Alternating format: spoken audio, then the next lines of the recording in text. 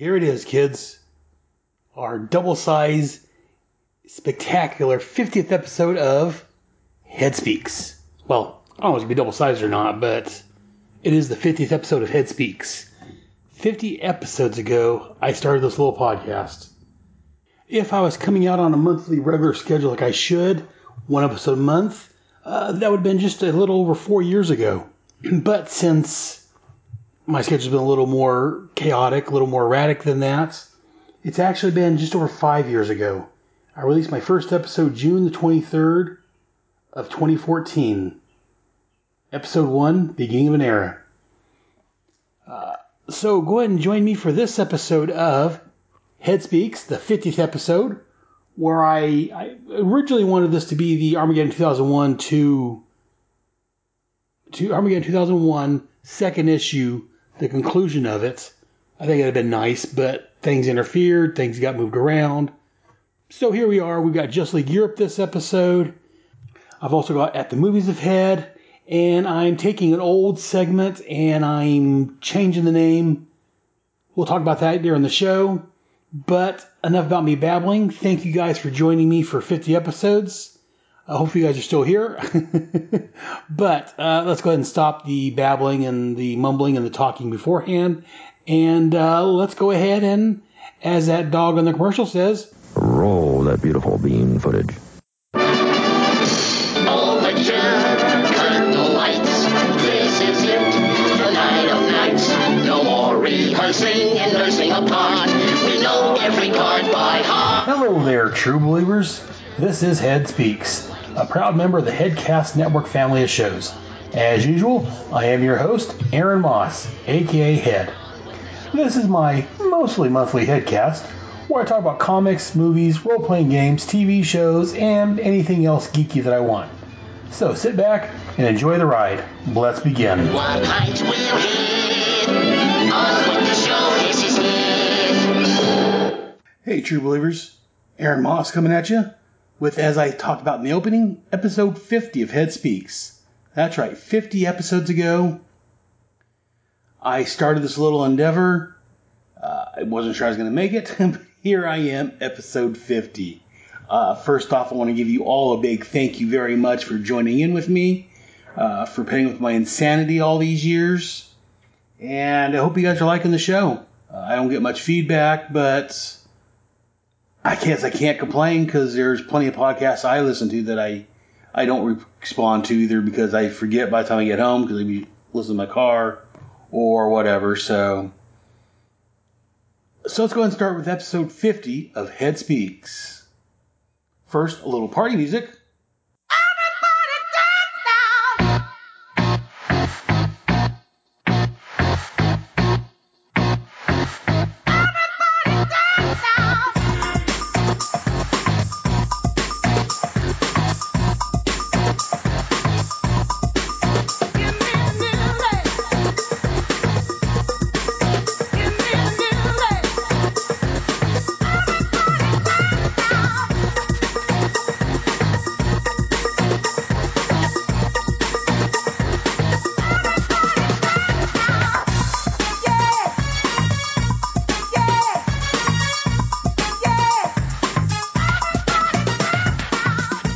So for today's show, we're going to start with a new, in quotes, segment. What I'm doing is, let's take it back a sec. When I first started this podcast, I wasn't quite as family friendly. It was about comics and everything, but I was more willing to cuss, and again, my nickname is Head, so I was making a lot of my segments innuendos towards my name. And this next segment I've changed the name of was one of them. I was calling it Just a Little Head, and again, it was a little more adult-oriented theme as far as intro. But over the years, I've decided to make the podcast a little more family-friendly since I'm talking mainly about comics. I mean, I'll have the occasional more adult subject, if you will, and I'll label those episodes as need be. But for the most part, I decided to actually, like the rest of my podcast, make this more family-friendly. So I changed the name of Little Head, and I got this from a friend of mine online. I had posted a memory or something forget what it was now. But a friend of mine I grew up with, he's like, he loves hearing these old stories from when we were kids. And he came with an interesting name. He goes, it's the Chronicles of Head. And I like that. So I'm labeling this next section, the Chronicles of Head. I don't have an intro yet, but I may do that soon. But for the Chronicles of Head, I'm going to talk a little bit about the origins of the podcast. I know I've talked about it in the past, but the 50th issue sounds like a great time to kind of recap the origins of the podcast. And again, I don't have anything written down because, again, I've gotten in trouble from friends before for writing things down and reading it because I come better, they say, just off the cuff or off the head. So I may jump around a little bit, but here we go. So back in 2012, me and the wife used to watch the TV show on AMC, Comic Book Men. It's the only reality show that I really cared for because it looked at comic books, and I realized it's not reality. Again, as I always say, whenever you put a camera in front of somebody, they cease being real and they start acting a certain way. So I understand that it's not reality. But I enjoyed watching Comic Book Men mainly to see the shenanigans Walt and the gang would get into, plus the whole seeing old comics and old, comic book paraphernalia being displayed. I love seeing all that. So while we're watching that, at some point, the wife asked me, because they've made comments that, it's for about a podcast, because it came out of, the Comic Book Man, in case you don't know, came out of the podcast Tell 'em Steve Dave, by Walt Flanagan, Brian Johnson, and Brian Quinn from Impractical Jokers. So they mentioned something about podcasting, and my wife asked if I've ever listened to any of their podcasts. Well, at this point, I'd never listened to any podcast. I assumed podcast was mainly... the main podcast I'd heard, was Rush Limbaugh and things like, very Republican, very talk radio. So I never really got into it. So I decided to check out and look up the Comic Book Men, and I came across I Sell Comics. I came across Tell 'em Steve Dave, plus some of other Kevin Smith's podcasts. Jay and Silent Bob Get Old. So I was listening to a handful of his podcasts, and along the way I started listening to the Fire and Water Network podcasts. At the time it was just the Fire and Water podcast. I started listening, because I'm a big Firestorm fan, I started listening to Michael Bailey and Jeffrey Taylor's From Crisis to Crisis Superman podcast. Because, again, I love that era of Superman. And I slowly started branching out and listening to other podcasts. Well, then in 2000, it must have been the next year, 2013, a buddy of mine I used to work with at the internet company I worked for, he contacted me because he knew I was a big Kevin Smith fan. He's like, hey, Aaron, I've got some tickets for Kevin Smith's new movie, Jay and Silent Bob's Groovy Cartoon Movie. I can't go due to reasons. Would you like them? I'll sell them to you for what I get paid for them. I wanted to, but I didn't have the extra money right now. So I'm like, well, I'm broke right now. I ain't got the cash. But I may know someone that may want them. At the time, again, I was working at the IRS still. And my manager, Sue, she was a big Kevin Smith fan and Star Wars and a geek woman. Because sometimes, during downtime or when things were, we'd talk about comic books, Kevin Smith's movies, some of his podcasts. And so I told her, I got a buddy that's willing to sell these tickets. Do you want to buy them? So I basically was their middleman. I hooked her up with the tickets. I hooked the two of them up so to make the deal there so he'd get his money out of the tickets. A few days later, we were talking. She's like, how come you didn't want them? I know you're a Kevin Smith fan. I told her why you got the money right now. Things are tight at the household. And she's like, well, me, my husband, and my son's going. I've got an extra ticket. If you want to go along, you can ride with us. And, just pay for your dinner or whatever, and you can go with us and watch the show. So right on. So I went with them, and we watched the Jay and Silent Bob's Groovy Cartoon Movie. And afterwards, they recorded an episode of Jay and Silent Bob Get Old, the podcast I talked about earlier I was listening to. And for a while, Kevin Smith's been, for the longest time, he used to bang the drum about making movies. He told everyone about making a movie. Now, He's telling people about make a podcast. It's free, relatively free. There's no gatekeeper. There's no one saying you can't do this. So during the podcast, he's like, I'm giving everyone homework. Within 1 year, I want everyone here to go out and do a podcast. And this must have been June of 2013. So I want everyone to go out and create and do a podcast, at least one episode, just see what happens. So I went home and thought about it and continued to think about it. Did some planning, did some work, and within the next year, on June the 23rd of 2014 is when I released my first episode 1, the beginning of an era of Head Speaks.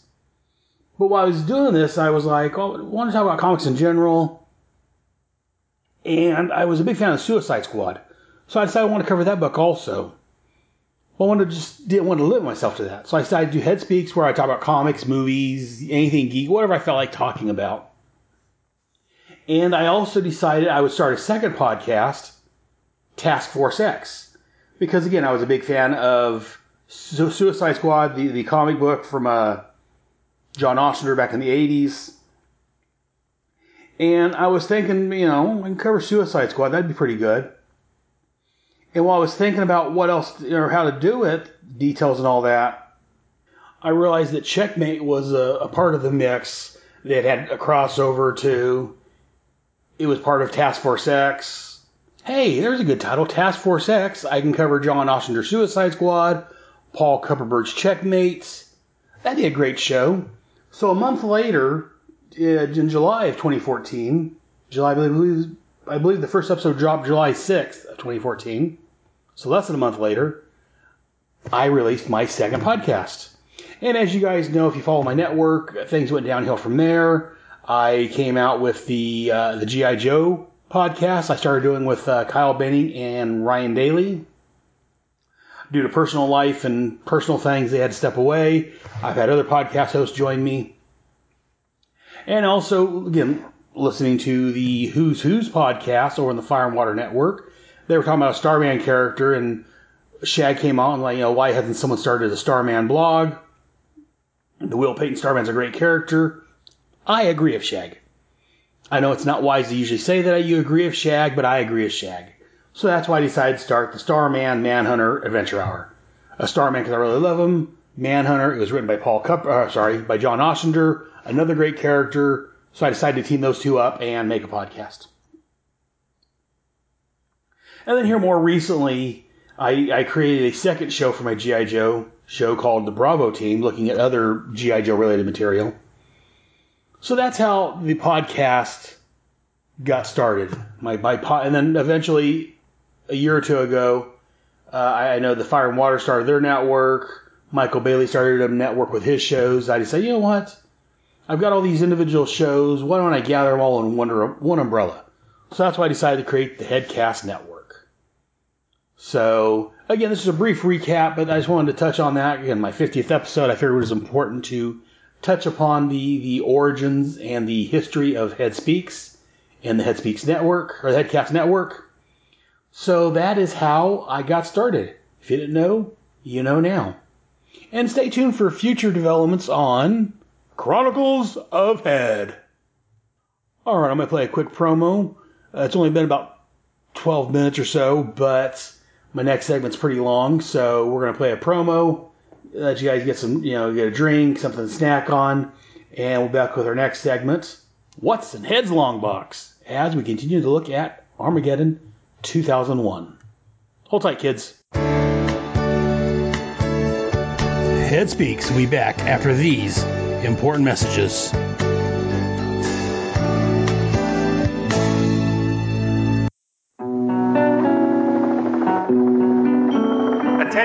Attention all personnel. New from the Fire and Water Podcast Network, it's MASHcast. Hosted by MASH megafan Rob Kelly and a rotating cast of VIPs, MASHcast analyzes, episode by episode, the greatest television series of all time, MASH.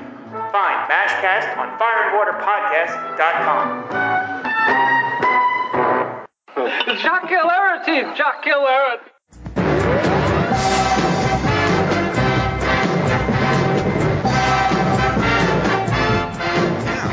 excited for 2016. In fact, I think we should record a promo about all the changes to the Fire and Water Podcast Network happening this year. What do you think, Rob? That's a great idea. We can mention the new folks joining the network and all the shows. I can talk about how we'll continue with our Aquaman and Firestorm show, and I want to be sure to plug my movie show, the Film and Water Podcast. What about you, Ryan? Oh, I think we should definitely record a promo. I'll mention how the Secret Origins podcast is joining the Fire and Water Network, and then I'll introduce my newly relaunched shows, Give Me Those Star Wars and Power of Fishnets, the Black Canary and Zatanna podcast. Sound good to you, Chris? Absolutely. I'll mention the show I record with my lovely wife, Cindy, Supermates, the husband and wife Geekcast. We should probably also mention the Power Records podcast Rob and I do, too. What about you, Siskoid? Well, sure. I can talk about my ensemble show, the Lonely Hearts Romance Comics Podcast, and my new upcoming shows about the DC Comics crossover event, Invasion, and yes, Oh Hot Moo. Shag, you think we should mention Hero Points, the most occasional DC Heroes role-playing podcast? Sure, why not? And I can talk about Who's Who, the definitive podcast of the DC Universe, and mention my new upcoming show, Justice League International, Wahaha podcast. Now, here's what I'm thinking. When we record, I'm fine being the first person talking. I can explain all the changes to the Wait a minute. Why do you get to start the promo? I'm just as much of a part of this as you are. It was my idea to create the Fire and Water podcast back in 2011. I should start off this promo.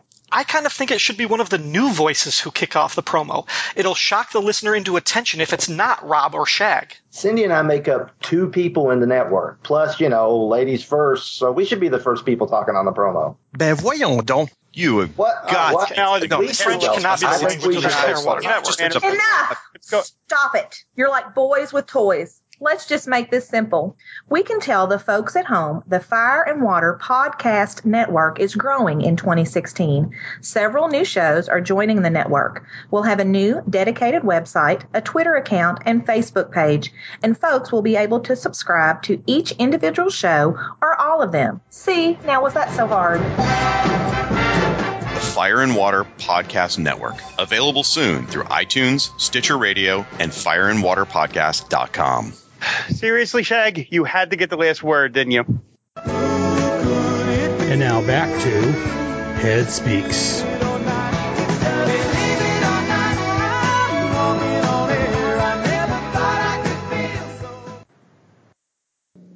And welcome back to this segment of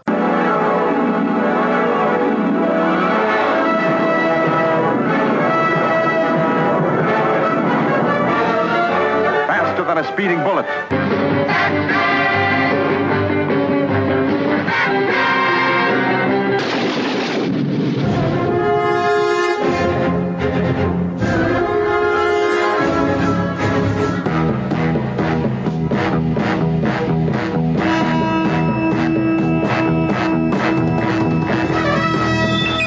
In the great hall of the Justice League, Spider-Man and his amazing friends. the Justice League of America versus the Legion of Doom. This is What's in Head's Long Box. Dedicated to truth, justice, and peace for all mankind. This month I'm going to continue my insanity that I'm doing for the Armageddon 2001 crossover. I can see the light at the end of the tunnel. I'm just afraid it's a train, but let's find out. Joining me this episode, once again, we have returning guest. We have Clinton Robinson. And here's to you, Mrs. Robinson. Jesus loves you more than you will know. Whoa, whoa, whoa. Oh, sorry, I had my mic on mute again, didn't I? Hey, how's it going, Ed? All right, I'm like, did I lose you? Did you run away this time?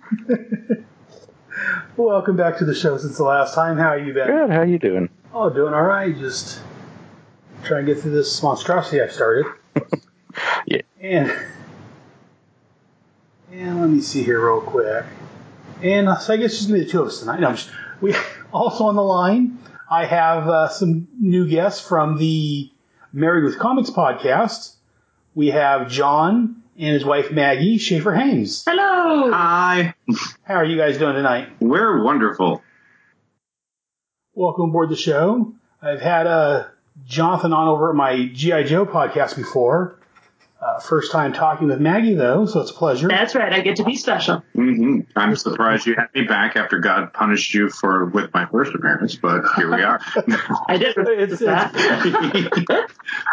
It's part of my atonement and punishment. I got to deal with you. Yeah. So we get to even out with your wife on, so it's all right. It is true, even though it is with Armageddon 2001, but it is also Justice League Europe, so I'm pretty stoked. So speaking of Justice League Europe and comics in general, why don't the two of you guys give us a little background on your comic book origins? I know you've talked about it on your own show, but why don't you briefly give my listeners a little origin of your comic book? Sure. Well, I can actually, Justice League Europe ties pretty strongly into it. Basically, I've been around comics since I came out of the womb, essentially. I mean, with a comic book fandom of some sort, both as a young child, the Superman movie came out, Wonder Woman was on TV, I even remember the Spider-Man show, The Incredible Hulk. All that things. Comic books just kind of showed up here and there. Once I started getting an allowance and was able to buy my own, I gravitated mostly towards Marvel comics. But the first comic I was actually collecting every month was Transformers. And that led to more Marvel comics. And I was a total Marvel zombie. I didn't think DC was worth my time until one day when I was just looking at Mike's Amazing World of Comics for JLE 1, the month it came out, because I thought you might ask me about this. I must have bought every single Marvel comic that came out that month and half of the DC comics. And the first ones I bought were a Superman issue, Superman number 30, which is of the Exile one. The other one was a Batman comic, which we covered on our show. What number was that one? It's Dead Letter Office. Now you asked me. Yeah, you always had that one. I did. 39, I think. No, that was that one. No. Oh, that's right. I don't know what I'm talking about. Dead Letter Office, but also was Justice League Europe number 1. And that was my first exposure to any of the Justice League International Bwahaha era. And I just absolutely fell in love with it. But that added the DC comics onto my Marvel addiction. And here we are today. So I've been collecting them, and I've been continuing to read them and love them on and off since then. Enough that I decided to marry someone else that loves them and start a podcast about it. Well, it's always a good thing. Yeah. My comic book origin is much newer than John's is. I guess when I was a kid, I spent a lot of time, my parents divorced when I was young, so on the weekends I'd go visit my dad and we would watch Batman the Animated Series together, and a myriad of other things that I would later learn were actually pretty nerdy. And so it's only been fairly recently that I've kind of embraced that nerdiness part of me, and really started exploring comic books. So I picked up, which one is it? Frank Miller's. Oh, Dark Knight Returns. Dark Knight Returns, yeah. Because you go to a bookstore and you want to pick up something that's Batman, and there's like a million different Batman things, and you have no idea where to start. But it wasn't really until I started spending more time with John that I developed the appreciation now that I have for comic books. JLE and JLI being prime amongst them as my favorites. They are my favorites to read. It's them and Transformers More Than Meets the Eye, and Swamp Thing. I could read forever. Very nice. As far as Armageddon 2001, did you guys read this when it came out, or was this a pickup later on? Well, yeah, for you, Maggie, I guess later on, but for John... For sure, yeah. I hadn't read this till last night. And I really, really liked it. I've never read it, but I have these notes that Jared Albright took about them, so... He's going to hunt you down. And find you. Oh, whatever. He wants to do this feud.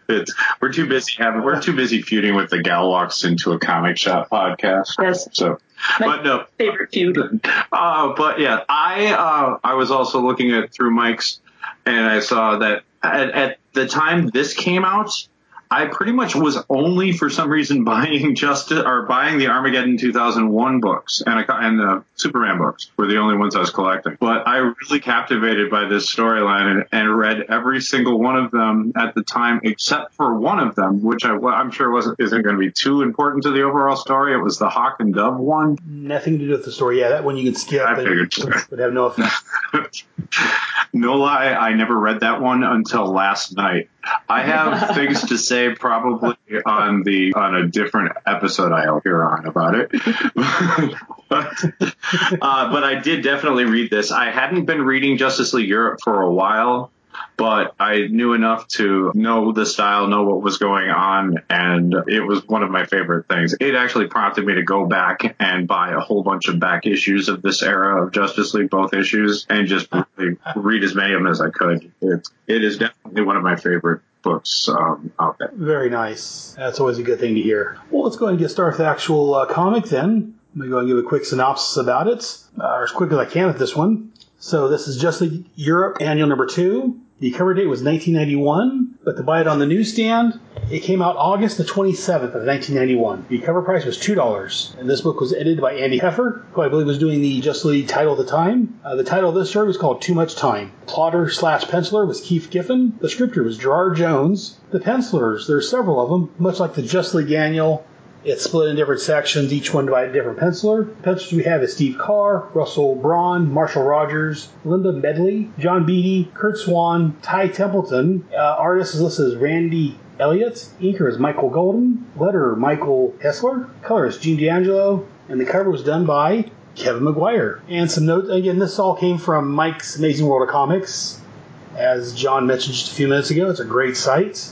Notes on here, these are my notes. The next issue that came out after this for the Justice League Europe was issue 31, which is part of the Breakdown storyline when the Justice League was collapsing right before Dan Jurgens took over the Justice League America book. And also, just a quick thing I wanted to point out that I forgot to point out when I did the Justice League Annual with Shag. I'm going to blame Shag for forgetting this. The Justice League America Annual came out right before Breakdown started. So, just a little side notes there. Now for this actual annual. Our story starts much as the JLA Annual started, with the Justice League Europe team standing around waiting for word on Max. Captain Atom tells Catherine Colbert, the bureau chief, that he needs to stay behind for a while and think things through. Back when they arrive at the Justice League Europe embassy, they find Superman and Wave Rider awaiting them. Superman explains who Wave Rider is and his mission to find Monarch. The Leaguers begin letting Wave Rider touch them. It sounds inappropriate, especially nowadays. Anyways, while this is going on, a mysterious group observes all through a little camera on Power Girl's cat. I think it was Power Girl's cat, if I remember right. It was. Wave Rider begins by touching Catherine. In 10 years, Catherine is still working for the JLE, doing administrative work and buying their groceries. She's leaving to do just this, when as soon as she's out of the building, it implodes in a whoop, leaving present-day Wave Rider flummoxed. He then moves on to Rocket Red, where we find Dimitri teleported to Camelot. There he is the winner of the court, impressing Arthur and upsetting Merlin. Eventually, Merlin unleashes the demon on Dimitri, which ends the story of Dimitri. An even more confused Wave Rider then touches Power Girl. Our heroine is thrust back into World War II, where she meets General Glory and his sidekick Ernie. Kara thinks about checking with the JSA when she's approached again by General Glory, who's assisting her. After Ernie is killed by a collapsing wall, Kara becomes the new Ernie. He then touches Metamorpho, Wave Rider that is, touches Metamorpho.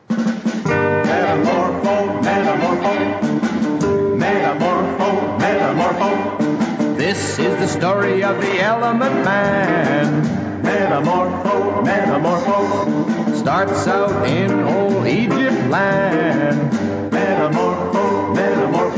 Rex Mason was... So he touches Metamorpho, who finds himself transported to, I'm going to call it another time, where he helps X out with some trouble. We'll talk about this here in just a few minutes. The two then wander off looking for some liquor. Flash is up next, but Wave Rider waves him off as he's already seen his future, which again we'll talk about in a little bit.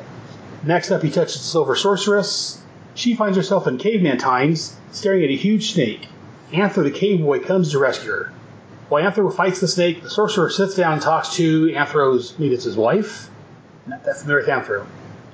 Meanwhile, in the present, while Wally is still complaining about Wave Rider examining him without permission, Wave Rider then touches the Crimson Fox. In the future, Crimson Fox finds herself transported to the Old West days. She lands on a poker table, causing a disruption, saving Batlash from getting killed for cheating at cards. The two run away, eventually being confronted by the ruffians anyways. After the duo takes out the ruffians, Batlash and Crimson Fox get ready to ride off into the sunset. Next up is Blue Jay. This time, Jay is transported to the future, to the middle of the Legion of Superhero tryout. After impressing them with teleporting in, he unimpresses them by admitting that his only powers is shrinking and growing wings. Polar Boy then shows up to take him to join the Legion of Substitute Heroes. Next up, we find Elongated Man, who finds himself transported to Victorian England. There he meets the likes of Kipling and Wells, and in the process annoys Sherlock Holmes. H.G. Wells takes Ralph to his home, where he shows our time-lost hero a time machine that he's actually working on. Back in the present, Captain Atom shows up, but before Waverider touches him, the cat roams around, makes contacts with him. 10 years in the future, we see some mysterious men in black, in quotes, breaking into the embassy. The two men find Mitch Wacky's time machine. Through exposition, we find out that this group has been watching the Justice League Europe for 10 years, learning their secrets. The cat remembers the men from when they first tagged it, so the cat attacks one of the men. The man takes aim and tries to shoot the cat, but hits the time machine, causing it to explode, or implode, sending the team through time. As Waverider looks at the cat, into the cat's eye, I think, the men in black people realize that they are found out and give up their surveillance. Realizing that nothing he sees will come to pass now, which again we'll talk about, he turns to Captain Atom as the issue ends and is to be concluded in Armageddon 2001, issue 2. So that's the issue. Now for the cover, we got the Justice League Europe banner, Armageddon 2001 along the top, the trade dress. It says, "This the League of the Future Past."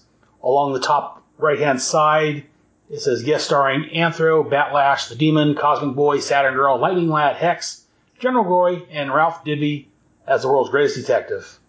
And then on the cover, we show all these people standing in classic Justice League pose, staring up at the camera. So let's go ahead and start with Clinton, since it's just one of you. Clinton, what are your thoughts on this cover? Well, I mean, it's obviously a take on the classic want to make something of it cover, but with, pretty much everybody you would least suspect could be on a JLE cover. I mean, I love it. It's like an instant buy, especially if you were following the series at the time. And we'll get the John and Maggie's thoughts on this, and then we'll give a rating for it. So, John and or Maggie, what are your thoughts on this cover? Much like what Clinton said, I like that it's a continuation on the same cover that started back in Justice League International. They'll want to make something of it. Except I do think it's kind of interesting that Jonah Hex takes the place of in the Guy Gardner position in the bottom corner. Also, I appreciate any Justice League Europe cover that's got Etrigan on the cover. I think it's super cool. I agree. This is probably my second favorite of all of the pastiches of the first one. My first favorite of those being the alternate cover of Transformers More Than Meets the Eye #1. That's right. Because that one is great, which also is. So I love this one. All right. I'm not sure I've seen that cover. I'll have to look that one up. So, Clinton, on a scale of 1 to 5, 1 being absolutely horrible, 3 being pretty good cover, and 5 being fantastic, how would you rate this cover? Can we go halves? You can do halves. Unlike Pat and them over on their show, I don't mind halves. I'll have to go with the 3.5 on this one, because, I mean, it's not like, it doesn't make me want to hang it on my wall, but it's a little above average. So, not quite a 4, maybe a 3.75 if we really want to be picky, but that's not bad. And let's go ahead and split these two up. Maggie, on a scale again 1 to 5, what would you give this cover? I'd give the cover probably about a 4. I agree. It's not anything that I'd want to put on my wall, and there are several comic book covers that I would love to have on my wall. Overall, I like it just fine. I don't think it's anything spectacular. 3.5 and a 4. John. I'll give it a 4 also. High praise 4, just because it's got Batlash and Jonah Hex and Etrigan all in the same cover, as well as Anthro, the first boy, 3 Legionnaires, and Elongated Man. Yeah. Extra points for being bizarre, I think, is one of our criteria. Yeah, real quick, just to make a quick correction. Looks like I was looking at the original Justice League cover, Justice League #1, and actually the Demon Etrigan has Guy Gardner's spot right in front and center. Oh, yeah. Metamorpho's spot, I think, is. Oh. On the original Justice League #1 cover, Jonah Hex has Shazam's cover, or Captain Marvel's spot. Oh. Batlash is where Dr. Fate was. Got the omnibus right over there, but it's like way over there. But it's way over. Oh, way over there. Yeah, see, I use this little thing on the internet. I went to Mike's site and pulled up Justice League #1. So I'm like, I thought Guy was in the middle. Oh, yeah. But, that's right. Enough correcting my guess, I guess, right now. Whatever you want, man. I'm going to agree with Clinton and give this a 3.5. Because, again, yeah, it's a nice cover. Again, like you guys have all said, it's very reminiscent. It's a nice throwback to the Justice League #1 and the multiple times they've done it. So, yeah, I like the continuation of that little gag. And I do like, we have The only one that's been on these covers before is probably Ralph. He may have been on the Justice League issue 24, possibly. Other than that, yeah, the rest of these guys you're not going to see. Maybe General Glory may have shown up somewhere. He was part of the team for a while. But yeah, no, it's a great cover. A little more than average, but yeah, not quite magnificent. So yeah, I'd give it a 3.5. So let's go ahead and get some thoughts on the actual issue itself. Let's go ahead and start with the tag team. Party people! Yeah! Tag team music in full effect. That's me, DC, the brain supreme. And my man Steve Rowland. We're kicking the flow. And it goes a little something like this. Tag team, back again. Check it, direct it, let's begin. Party on, party people, let me hear some noise. DC's in the house, jump, rejoices. There's a party over here, a party over there. Wave your hands in the air, shake the dairy, yeah. These 3 words mean you're getting busy. Whoop, there it is, Hitman. John and Maggie, what are your thoughts on the issue itself? All right, we're going to split up our thoughts on this. So we're going to start with first my lovely wife. That you were totally ready. Yeah, and we're completely prepared for this entirely. Just the issue overall, you mean? Yeah, just your thoughts on the story, the arts. Yeah, I get a kick out of any a JLE or JLI story. I really do. I love everything from the first page all the way through. I think it's really cool, especially on the first page, that the reader doesn't really get to the story until you've kind of gone through all these little self-involved conversations that the other people are talking about. I did think it was kind of a disappointment not knowing much about Silver Sorceress specifically, that in her story she doesn't actually get to do much of anything, because then Anthro comes up and kind of messes things up. But that's probably like my least favorite part of the comic, and I still definitely enjoyed it.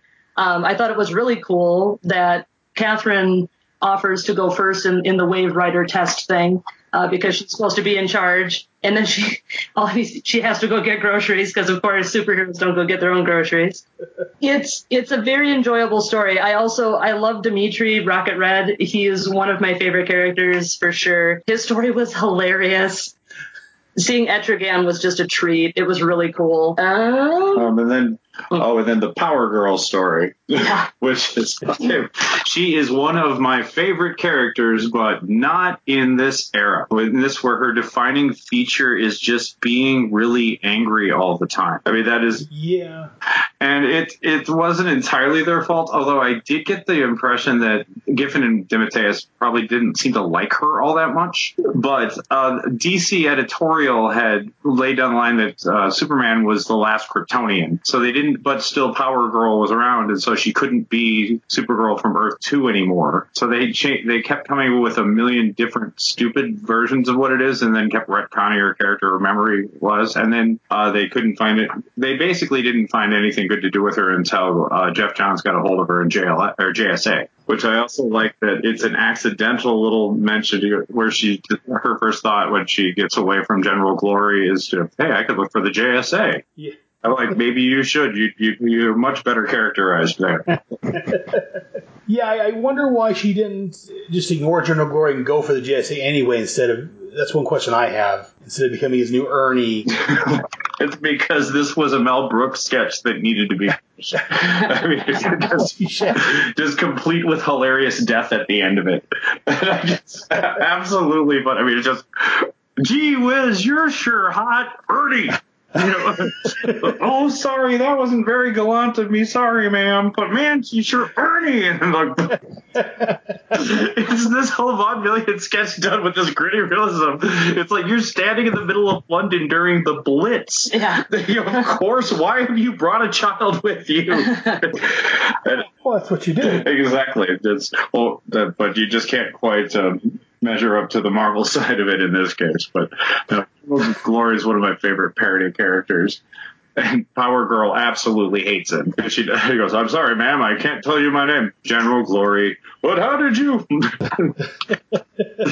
And I doubly like that the first response after Ernie is, well, I guess you need a sidekick. Say, you're right. And then she's like, well, what else am I going to do in this stupid time? It's classic Giffen comedy. Oh, yes.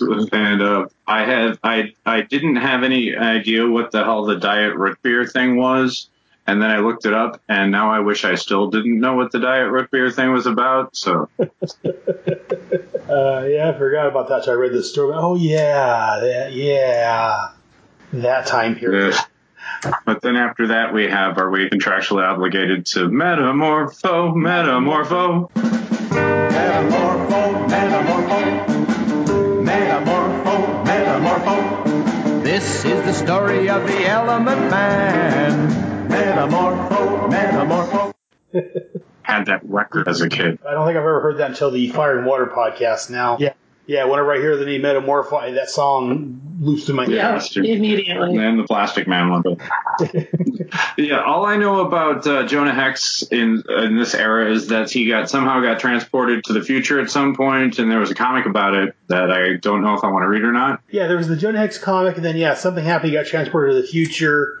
See, and I've got notes on that. Okay. Because I thought the same thing that, because he talks about how it's supposed to look to the future, But after that, Wave Rider makes a comment how they all went to the past. I thought that was supposed to be Hex's future story, but there is a comment after. This is definitely in the future. That is definitely the post-doc of post-apocalyptic Hex. That's what I thought. That's what it looked like. But yeah, they're on page 37. Kind of threw me off. Wave Rider says, "I didn't understand. Why are they all in the past?" So that kind of threw me off because when I first saw it, I mean, the art style was very much the Giffen DeMatteis Legion of Superheroes 5 years later. I can't. Well, yeah, because it was drawn by Giffen. Yeah, so he did the same art style he did in the 5 years later. So at first I thought it was going to be the Legion of Superheroes when I first read this. And then when Hex showed up, I'm like, oh, okay, so it must be the future, like what you're referring to when Hex went to the future. But yeah, the comment that Wave Rider makes later on makes me question. Well, maybe I can no prize it by saying that Wave Rider automatically thought of Jonah Hex as being from the past, which is where he spent most of his time. So he automatically, when he saw Jonah Hex, his brain looked under the file of Old Westy comics. But I've read a ton of the Old West comics. They are in very, very different style of that. So that was definitely Jonah Hex in the post-apoc future, because the other ones are very dark Western trope, and he's not fighting those sorts of people. He's just fighting bad guy cowboys. Yeah, in fact, there is a futuristic-looking weapon there when Metamorph was fighting in them. So I was very confused by that myself. So what are the thoughts you have on this? After that, we go to the Silver Sorceress, but there wasn't much. I would also stand in line to buy a comic book about Crimson Fox and Bat Lad running around the Old West getting into trouble every issue. That could be a good story. Yeah, I liked Crimson Fox. It was interesting because she was twins. Now, those of you that were reading this at the time, I don't remember, was the other twin, was Constance dead by this point? Because this one's definitely Vivian, because you can tell, because Vivian speaks in the outrageous French accent, whereas Constance does not. I don't remember offhand when. I'm searching real quick. I can't remember when. And actually, wasn't it later retcon they were triplets, or am I? That was on when I had any contact with the character. Her costume was ridiculous in it. Yeah, I was trying to look real, because for some reason I was thinking that later on it was retcon there was a third one, but maybe not. And it looks like, where am I at here? Vivian died in Just League International 104 in October of 1995. And then Constance. Yeah, so she was still alive at this point. Okay, good. And then Constance died by the New Mist over in Starman number 38 in 1998. Okay, good. Then my joke I make later makes sense. And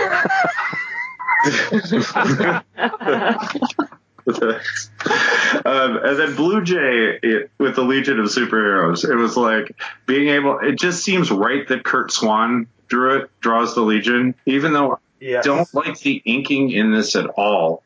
I don't know enough about art to say why, I riff on Jared Albright, but he's taught me so much about appreciating art just by listening to his appearances. So this is the only time I'll ever say that. I wish he was here right now to explain to me why I don't like the inking on this, but I totally don't like the inking on this. But the story itself is just frickin' hilarious. It's first funny to see Keith Giffen writing writing this era JLA or this era Legion after doing the 5 years later thing. I think a motorcycle went by, so if that shows up on your... That's fine. I always get that. Yeah. But it's so we've got Blue Jay and Silver Sorceress, and they were the Marvel pastiches, because they actually came out of it was a kind of a little prank joke or bet between Roy Thomas and Mike Friedrich back in the 70s.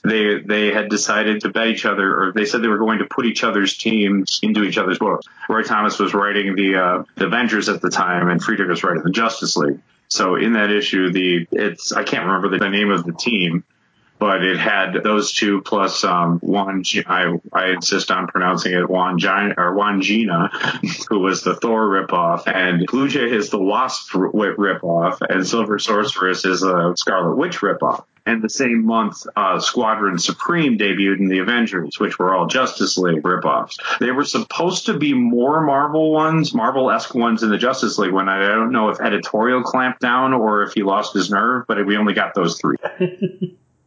And I believe their team was called the Heroes of Angor. Yeah, they had several different names over the time. Heroes of Angor, I think, was the original. That was right. But yeah, I love that he gets just the entire just dialogue of the thing. He goes, well, come on, we've already got, it's like Shrinking Violet with wings. One of them's bad enough. What's the name? Thank you for your interest in the Legion, and we wish you luck in placing your services elsewhere. And then, who is the guy that tapped him for the substitute heroes? I'm not as familiar with this era, Legion. That was, my note said Polar Boy. I'm scrolling up to that page real quick to make sure I'm right. Yeah, that was Polar Boy. Okay. Polar Boy. Of course it is. His power is to be really cold. Yeah. The Legion, I like them. They're like the mystery men. Very much so. The next bit with Ralph Dibny with Elongated Man, I also found quite enjoyable. I kind of do, my personal preference is more leaning towards Plastic Man, but Elongated Man in JLE is also fantastic. This part was great. I like that Elongated Man is constantly dropping these H.G. Wells references as he's talking to him. It's really funny. but early. But it also indicates that Ralph is pretty well read. He's got a literary mind. You kind of quibble with him being called the world's greatest detective. As a Batman fan, I take umbrage to that. But he's in Sherlock Holmes' era. That's he just true. like one up Sherlock. Yeah, that Sherlock Holmes more exists universe is great. It's this. I really like Ralph's story in this too. Oh, and that naughty smile at the end. You're gonna need an assistant. That's great. Oh man, like he could just get into so much trouble, and he constantly does. It's like, Captain Adams here. I'm sure this will be important to the plot later. No. And the whole part with the cat. Now, I have a giant rant to go on about Wave Rider in this one and the entirety of Time Travel Paradox and what he has among the rules that they've established, but I may save it until after we've all talked. Just because I've been taking up enough time, and I want to hear what Clinton has to say. Me too. I didn't read it. No. Welcome to the show, Pat. Or Jared.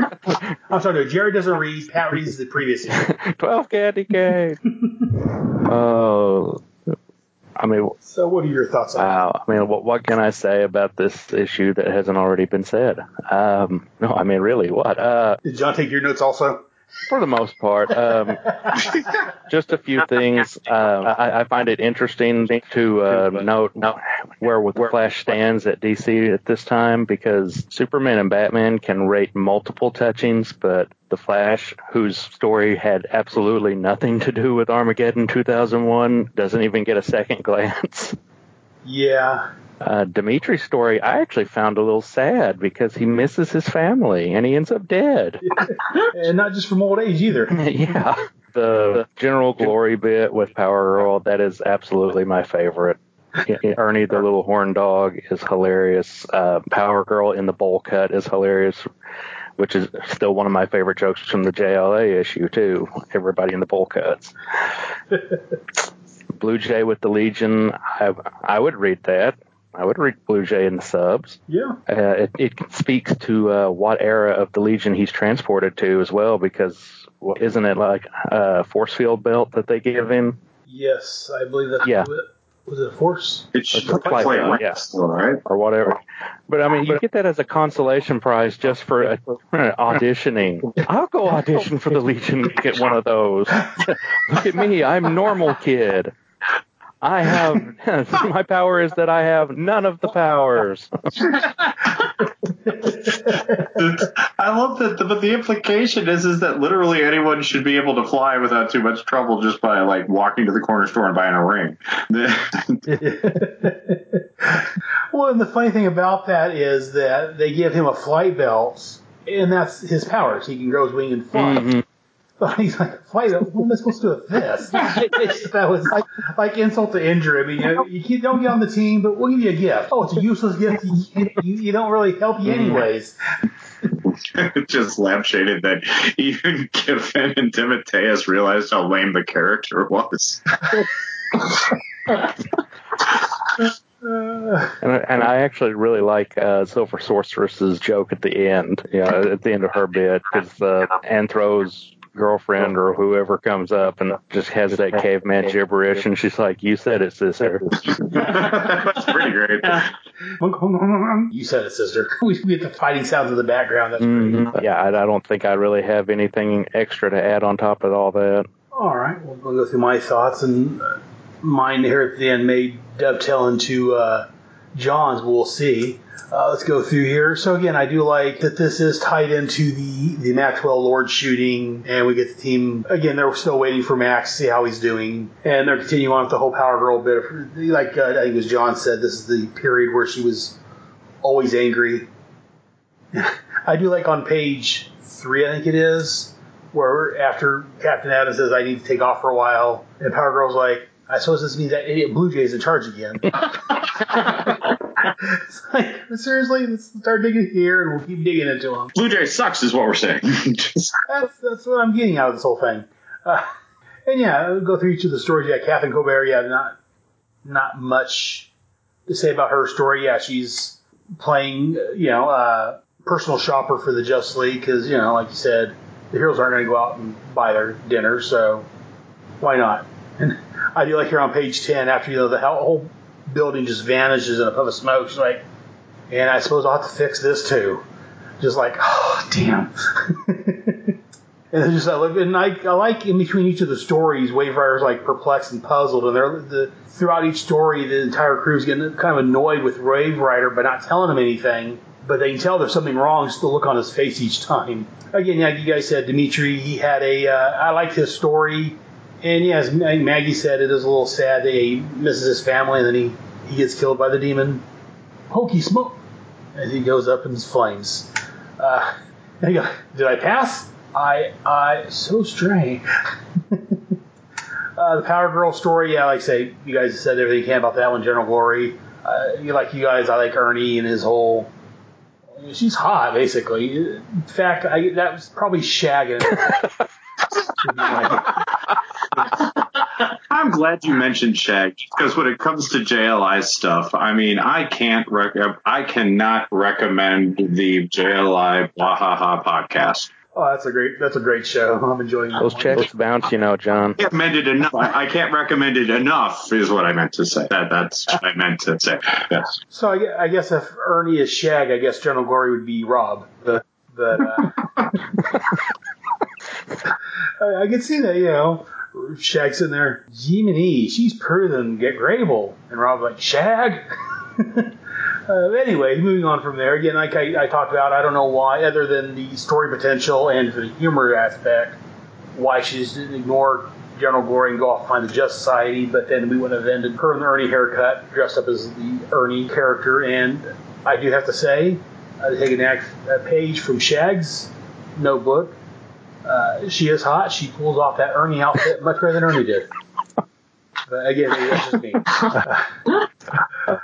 Moving on here real quick. Like I said, I already talked a little about the Metamorpho story that I don't quite know because yeah, much like John, it very much looks like the feel of the Hex storyline. It looks like there's a blaster or something there they wouldn't have in Old West times. But the line from Wave Rider, he should know which way he's going, I would think. But I don't know if it's just a gaffe on the writers or if maybe the story got... I don't know what happened there, but it was a good story. And I do like that artwork in certain places. I did like it here. So, and I do like there on page 27 after he gets done looking at Metamorpho just walks away. Crazy fruitcake.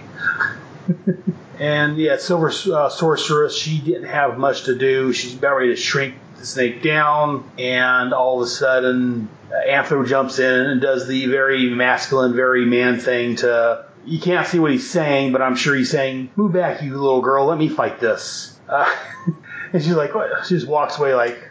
And again, that's very much a Giffen DeMatteis type thing. She just walks away and just sits down, wait. We hear the noise in the background, then his wife or girlfriend, whoever this is, comes sits down next to him. And like I think it was Clinton said, "You said it, sister." Just while she didn't have much or anything to do heroic-wise, I do find the story very funny and very much in the vein of the Justice League at the time. And then, like you guys, I think it was John who mentioned about the Flash. I don't know why. Again, not only he doesn't rate a second look, unlike Batman and Superman, who gets a couple different looks. But seeing how he's completely different here than he was in the Justice League, because at the beginning of the story when he's looking at Catherine's future, the Flash is there, but he's not the Flash 10 years in the future of the Flash storyline. So I don't know if they knew what was going on over that story, if they read that, or it kind of bugs me a little bit that he's like, "I already seen your future." It's a completely different future. Why don't you look again? Other than, time-wise, and they only got so many pages to do this. And I imagine that's probably why. Though personally, I would have probably preferred if maybe the Flash hadn't been there or something. It would have probably worked a little better instead of ignoring him.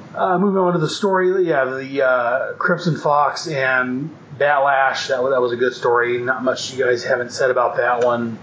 Moving on from there, Blue Jay, I do, the few Legion of Superheroes, like they're reading off people that are next. Okay, next people: Installation Lad, Faucet Girl, and Faucet. He could have way better than Insulation. Yeah, I'm like, what the Installation Lad, Faucet Girl. But I guess you can only have so many good names. You don't want to use a good name for just a throwaway line. So again, when you get to the future with some of the names they have there. Is that so bad? I like when Lightning Lad is talking to Blue Jay and he's like, "Welcome to Legion of Superheroes. Telekid, Transport Team, Popping Pete." He's like, "Whoa, I can't teleport."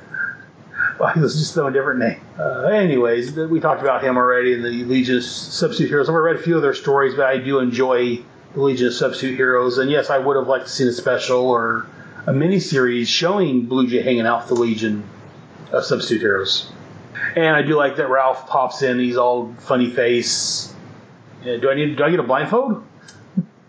As he looks in. And I would like to see more on... I would like to see a series with Ralph back in Victorian England time. I think that would have been a good series. Him getting misadventures and running into Sherlock Holmes. Just with Sherlock as the antagonist in there, just like coked up Sherlock Holmes who's manically turns evil and tries to thwart him. I'd read that right after the Batlash Crimson Fox. That would have been a great story. I thought it was a little dark when he says, "What is it? Get me the needle? No, 2 needles."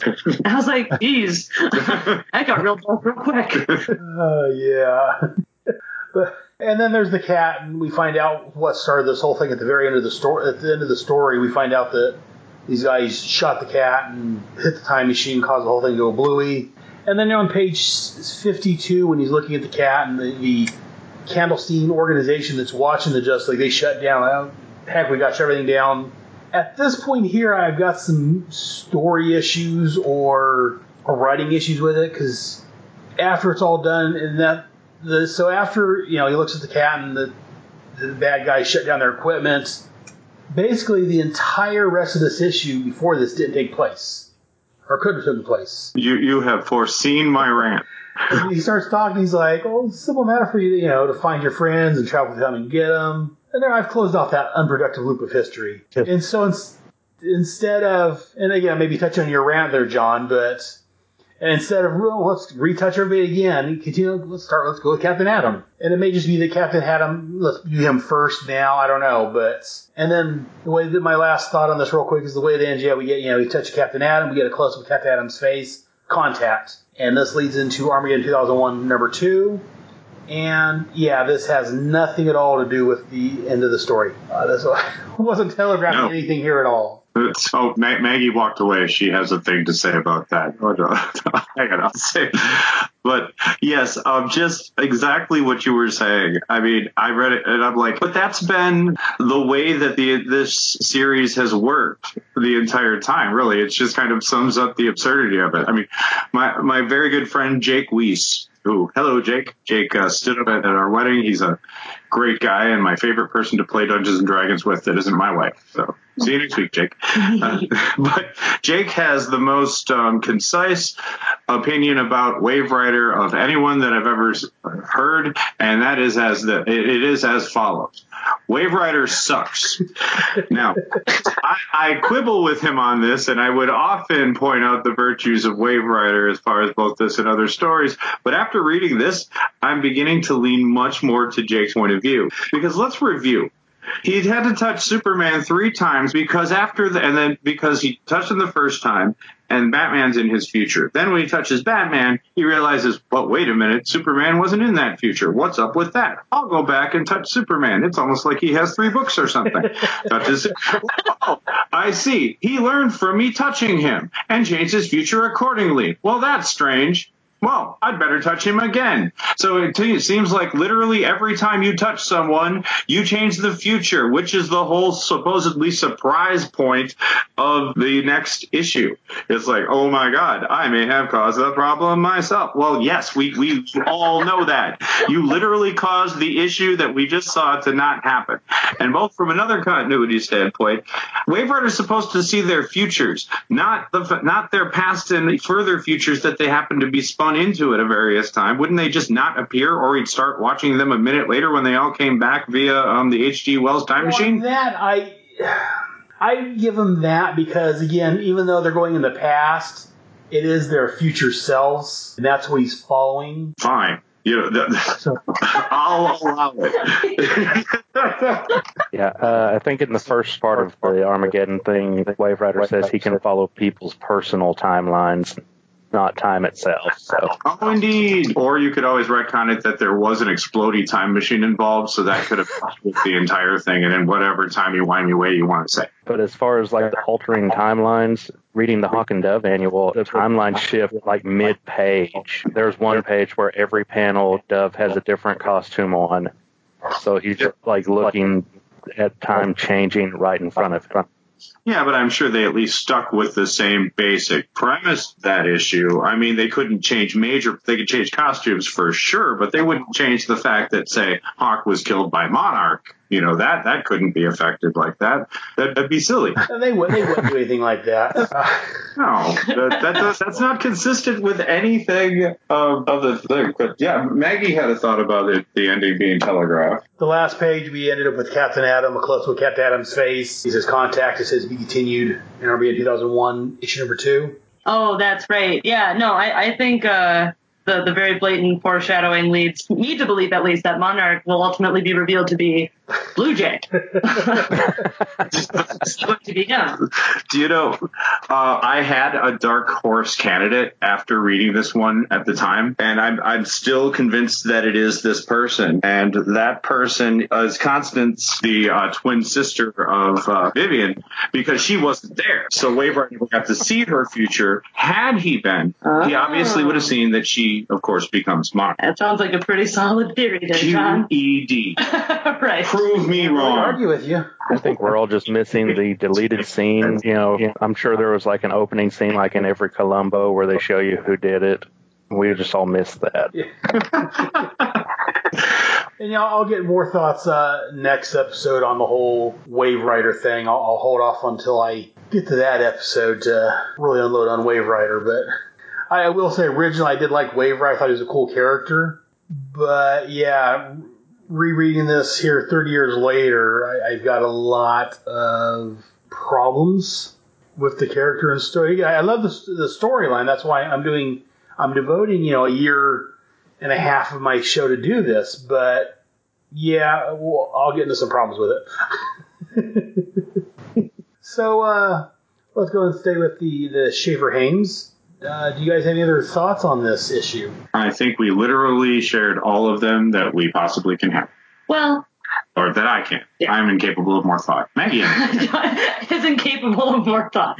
I like a comic that elicits a genuine emotional response, whether it's laughter or if I'm reading something kind of creepy and scary or something that's very touching. And Justice League Europe and Justice League International, respectively, both make me laugh out loud when I read them. When I read this last night, I had a great time reading it. I really enjoyed it. I always liked the characters. I always liked the sense of humor. And I overall really enjoyed it. I would probably read more of them, I think. I would. Yes. I say questioning myself. I don't know if you don't.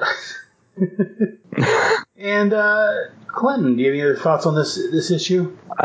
This is probably one of my top 3 favorites out of this crossover. So, I mean, it's hard to pass this one up. It nails the humor. It's a nice change from some of the grim, dark futures that we see. And considering what we're leading right into, it's a nice comedic break from everything. Helps break the tension, but still add a little suspense, I guess. Well, it's kind of like we talked about over on the G.I. Joe Real American Headcast here a couple episodes ago, right before they had a bunch of big major storylines, people dying, and then they had an issue where Grunt went home. It was just like a mellow little story, and then they had the silent issue that Pat kept rereading, and then from there it launched into another long storyline. I think this issue is kind of like that Grunt issue. It's kind of like a palate cleanser. You've got a lot of death, a lot of dark futures. So let's get some, except for Dimitri, let's get some lightheartedness into the story before we do the end issue. And poor Ernie. It's just Ernie. No one cares about him. I seriously probably never laughed harder in a JLA or in a Justice League International related than that scene, except maybe in the original Bwahaha issue when Mr. Miracle crashes through the... That's right. I am so embarrassed. I am so embarrassed. My favorite too. But Ernie! That was great. Well, unless you guys have any other thoughts, I guess we'll go and wrap this up here. Let's go ahead and start with John and Maggie. If people want to hear more about you and hear more from you guys, where can they find out more about you guys? Well, you should probably take that. I don't think I remember them all anymore. Okay. Our podcast is called Married with Comics. You can type Married with Comics into any given podcatcher and you'll find us. We're on Facebook under the Married with Comics podcast. Give us a search there and add us and leave comments and whatnot. But on Twitter, we're on MWC_podcast. And also, I've got a new project starting over on the Longbox Crusade network with the aforementioned Pat and also Delvin. We're going to start covering Transformers. It's the Transformers Chronicles, the Marvel years. It's at the time of this recording, it's set to drop in just a little bit here. By the time you hear this in the future, many episodes will be out. So just point your podcatchers at that. Very good. And Clinton, I've already had you before tell us, but go ahead and tell us once again where they can find you on the inner tubes. Okay, I do a little show called the Coffee and Comics Podcast. I've told it's pretty good, but don't take my word for it, please. You can find that on Apple iTunes and Stitcher. On Twitter, I'm Coffee Comics Blog. You can find me usually just retweeting a bunch of people's shows and opinions and occasionally coming up with something halfway pithy myself. I've got a few projects hopefully starting in 2019, but nothing is 100% yet, so I don't want to put names and things out there just yet. Very good. And well, again, thank you all three of you for joining me once again on my show. I appreciate talking with people about comics. I appreciate you guys for bearing with me and joining me with my insanity. So, and I will have you on again, John, and Clinton. I'll try to get you back on for something else at some points. And Maggie's welcome on anytime. I assume it's John and Maggie. Oh, I feel so included now. Sorry about that. Yeah, I wasn't quite sure if you were going to join us for the next episode or not, so I didn't want to throw you out there. Thanks for having us. We had a great time, and it was great to meet you, Clinton, and chat with you about stuff. Thanks for letting us babble on your podcast. And we may barge onto your show sometime, Clinton, whether you want us to or not. So, absolutely. That's how these things work. Oh my goodness, good. Take a commercial break, and I'll be back in a few minutes. Head Speaks will be back after these important messages.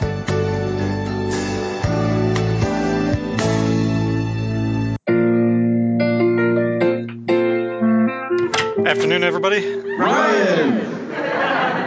How's that baby treating you, Mr. Daly? Like Thanos, snapping his fingers at my bank account. In that case, how about a beer on the house? Sure, gotta give my mouth something to do between podcasts. Say, Ryan, I don't get how you have so much time for podcasting. Doesn't your wife want you spending time with the baby? Would you? Truth is, I think she's a little worried about how much time I'm spending with the kid, ever since his first words were Dagobah system. Now she wants me to go out and do something mature, something productive, and most of all, something lucrative that can support the family. So you're going to... Podcast about Cheers, yeah. That kid's not going to start college for 18 years. I got time. Cheerscast, the podcast where everybody knows your name. Coming soon to the Fire and Water Network.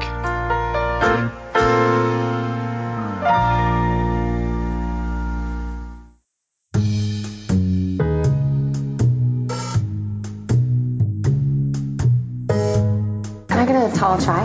A large black coffee. And I suppose you're here with no agenda, as per usual? On the contrary, I'm here for comics. I think I can help all of you. Hello, I'm the caffeinated Clinton Robinson, and I host a podcast called Coffee and Comics. On this podcast, I summarize, review, and discuss comic book issues, stories, and related media, usually in the span of time it takes to have a cup of coffee. Sometimes I'm joined by a guest, and sometimes I'm flying solo. So pour the coffee, take a sip, and turn up the volume as you listen to the Coffee and Comics Podcast. Available on iTunes, Stitcher, and directly on coffeeandcomicspodcast.blogspot.com. And remember, this is where the comics are never too old and the coffee is never too cold.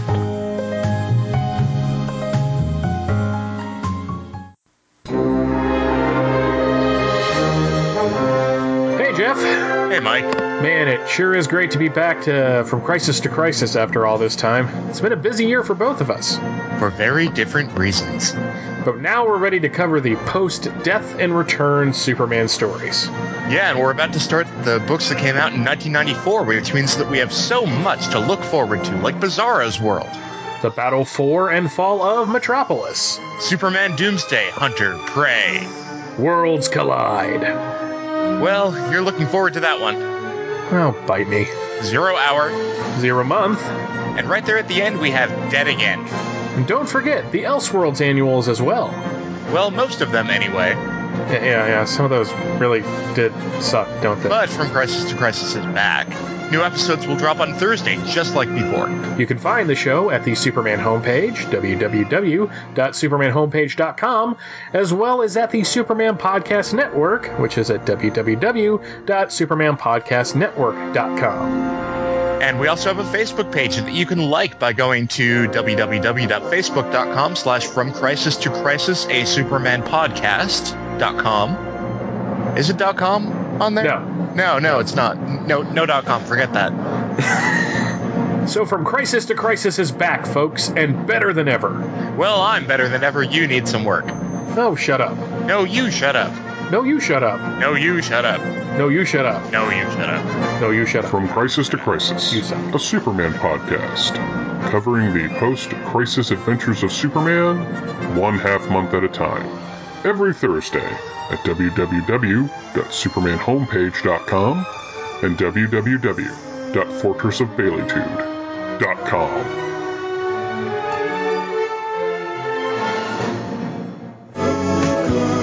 And now back to Head Speaks.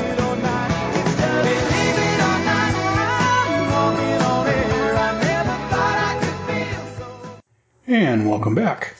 Definitely check out those shows. Cheers Cast, that's a great show. I love the TV show Cheers. Ryan Daly does a great job with that show. Coffee and Comics, Clinton was a guest on this very episode, so check out his show. And From Crisis to Crisis, one of the shows I blame for my addiction here. All three great shows. Check them out. But enough about other people's shows. Let's talk about mine. Let's go ahead and move on to the next segment. Here we go.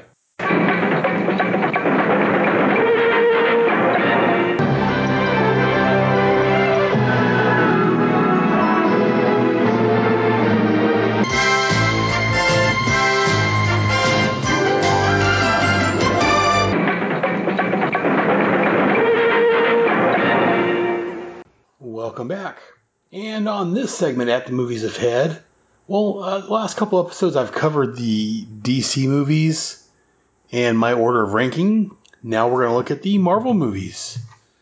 By my records, unless I've missed something, there's been 22 movies, not counting Into the Spider-Verse. So I've ranked these. Again, as I said off the DC movies, my opinion could change at any moment. As I record this, pull back the curtain a little bit. I'm recording this on August the 11th. It's a Sunday morning at 1:30. I'm recording this, so at this point in time, these are my rankings for the Marvel movies. I will give my brief thoughts. Again, I'm not going to do any in-depth on it, but I'll do my brief rankings or my brief thoughts and my ranking on them. I'm going to start at the bottom and work my way to number one. So let's go ahead and let's get going. So starting at, again, there's been 22 movies. So starting at number 22, Iron Man number 3 from 2013. Iron Man 3. I don't know what it is. It's just, this is one of the lowest ranking movies in my opinion. Again, these last 4 was kind of a toss-up. And if you ask me tomorrow, I may have a different opinion on them. But Iron Man 3, I didn't care for the kid in it. And I don't know, just something, I would have preferred the real Mandarin instead of what we got. I kind of like what they did, but overall, again, I could be talked into raising this up over the next one. But it wasn't a horrible movie, but in my opinion, one of the worst that Marvel's done.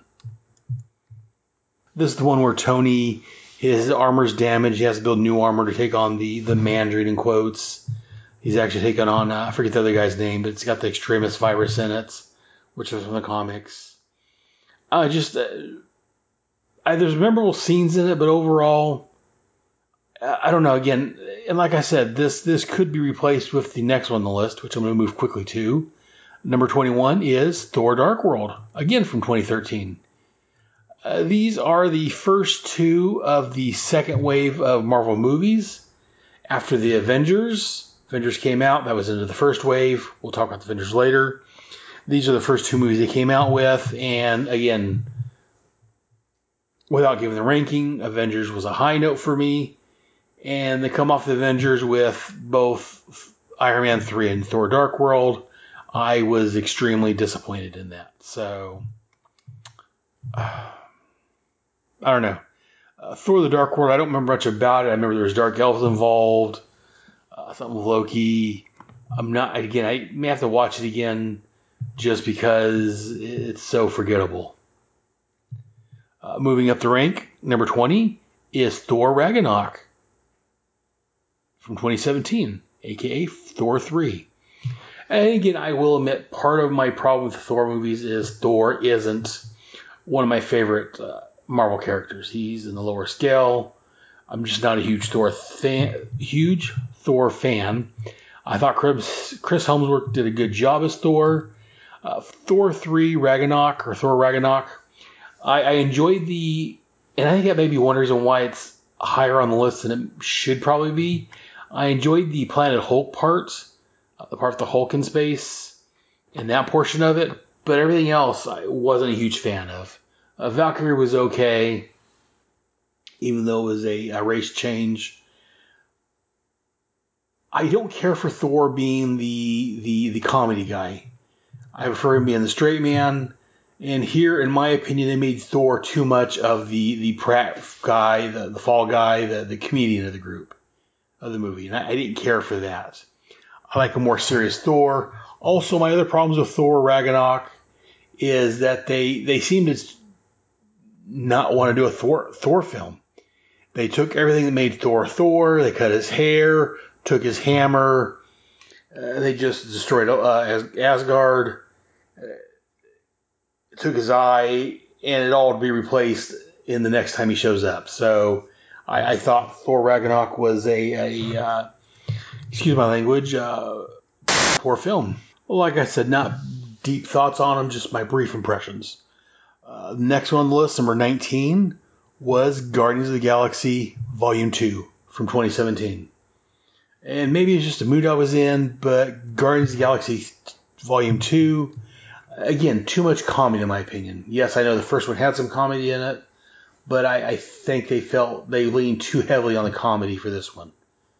Again, I'm going to have to watch it some more and see. Part of me didn't like that they changed Peter Quill's father from Jason Quill to Ego, though I did like Ego showing up, and I thought they did a good job with Ego. But again, just too much comedy in this one, in my opinion. I don't know, I wanted to like it, but yeah, just too heavy on the comedy, again, in my opinion. Moving up from there, we have at number 18, Thor from 2011. A beautiful movie, but again, and I will admit part of it is I'm not a huge Thor fan, so I mean, and again, it wasn't a horrible movie. It was a good movie. I enjoyed it. And the reason that, the fact that this is number 18 on the list isn't saying that this is a bad film. I'm going to play my cards early right now. I just think the rest of the Marvel movies were a whole lot better. And like I said, if I was a bigger Thor fan, this probably would have been higher on my list. Again, Chris Hemsworth did a great job as Thor. Beautiful film. It's just, I didn't feel it as much. And again, partly because I'm not a huge Thor fan, as I keep saying. So, enjoyable, but one of the weaker films out of the Marvel movies. Again, not that it's necessarily a bad film. It's just the other ones above it, in my opinion, are so much better. Moving up, we have number 17, Doctor Strange from 2016. Again, a very nice film, great special effects. I thought that, mine just turned off. The guy playing Doctor Strange did a fantastic job. He looked the part. He played the part well. I didn't care for the rings relying on so much for the powers. Because I'm not mistaken, he casts more spells instead of using the rings to do a lot of the things he did. But it was an enjoyable film. Kind of Inception-y. But again, not a bad film. And again, number 17 just means that it was so great. Or, the rest of the movies are so much greater that this, while a good film, was on the top of my list. Moving up to number 16, again, in my opinion, is Spider-Man Homecoming from 2017. Spider-Man Homecoming. I love Tom Holland as Spider-Man. He does a great job. The reason this is so far down the list for me, I love Spider-Man. I didn't care for the supporting characters. I don't like Aunt Hottie. Well, I like her, but that's why I don't like her. Aunt May should be an older woman. Everyone should be hitting on her. Everyone shouldn't find her so fine. And Marissa Tomei's a beautiful woman. She's definitely not Aunt May. Michelle, a.k.a. MJ, or my friends call me MJ. I hated the character. I hated everything about that character. I just thought she was horrible. Just very, she went out of her way to annoy people and be an annoying character. And I don't know. I just did not care for Michelle. I refuse to call her MJ because this is not MJ. MJ is a beautiful redhead, a party girl. This Michelle character was just an annoying characterization. Flash, again in quotes, Flash Thompson was not Flash Thompson. He was a wannabe Flash. I hated that character. I would have rather had the jock Flash be in there. Because again, that's the character from the comic. I wanted the real Flash Thompson. Another weak part of the movie. And again, I don't have it on my list because I forgot to throw it in here before I decided, because it's a more recent movie, the second Spider-Man movie, Far From Home. But the Spider-Man movies, in my opinion, are weaker because, in my opinion, it relies so much on Tony Stark and the Tony Stark legacy. Yes, I know in the comics, Peter does become friends, works for Tony Stark for a while, gets the Spider-Man, the Iron Spider costume, whatever it is. But I think that Spider-Man, his villains in both movies, are too reliant on Tony Stark and Stark Industries. The subplot, or the major plot of the characters, too reliant on Tony Stark. And that's the main reason, like the supporting characters, and too tied into Tony Stark is why this is so low on my list. Moving on from there, Captain Marvel. Again, number 15. Again, not a horrible movie. Just in my opinion, so many movies are so much better. I don't have the hate that most people do for Brie Larson. I think she did a fine job. A lot of people said she was cold and didn't have much emotion. Again, she went through a lot of changes. She was away from home a good period of time. That would make you, could make you act different. I don't know, I just didn't dislike it. But like I said about some of the other movies, it's just the other movies are so much greater that I don't think this was all it could be. Another thing I don't care much for in this movie is the fact that they changed Mar-Vell from a guy to a female. Again, I said it before, I don't like race and sex changes. And at first I thought, well, maybe they were just using Mar-Vell as a title, but then I've listened to other people and know that she's actually supposed to be Mar-Vell. So, again, minor nitpick, because again, she didn't have a huge part so much, but it's something I don't care for. Moving on to the next movie on this list, number 14 is Black Panther from 2018. Everyone said this was a fantastic, wonderful movie, best movie of the year, best movie of Marvel. It was a good movie, don't get me wrong. And again, just because it's number 14, it's not saying that this is a bad movie per se. It's just that, in my opinion, the other 13 are so much greater. It may be partly due to the fact, same reason as Captain Marvel, Doctor Strange, and Thor, I'm not a huge Black Panther fan. He's a decent character, not a bad character, but just not one that I've ever been drawn to. So that could be part of my issue with it. That plus, I think it got way more hype than it should have. Again, it was the first, in quotes, Marvel black superhero. Petting Side Blade, but that wasn't from Marvel Studios. I don't know, I thought it was a good movie. I enjoyed it, but there was some problems with it.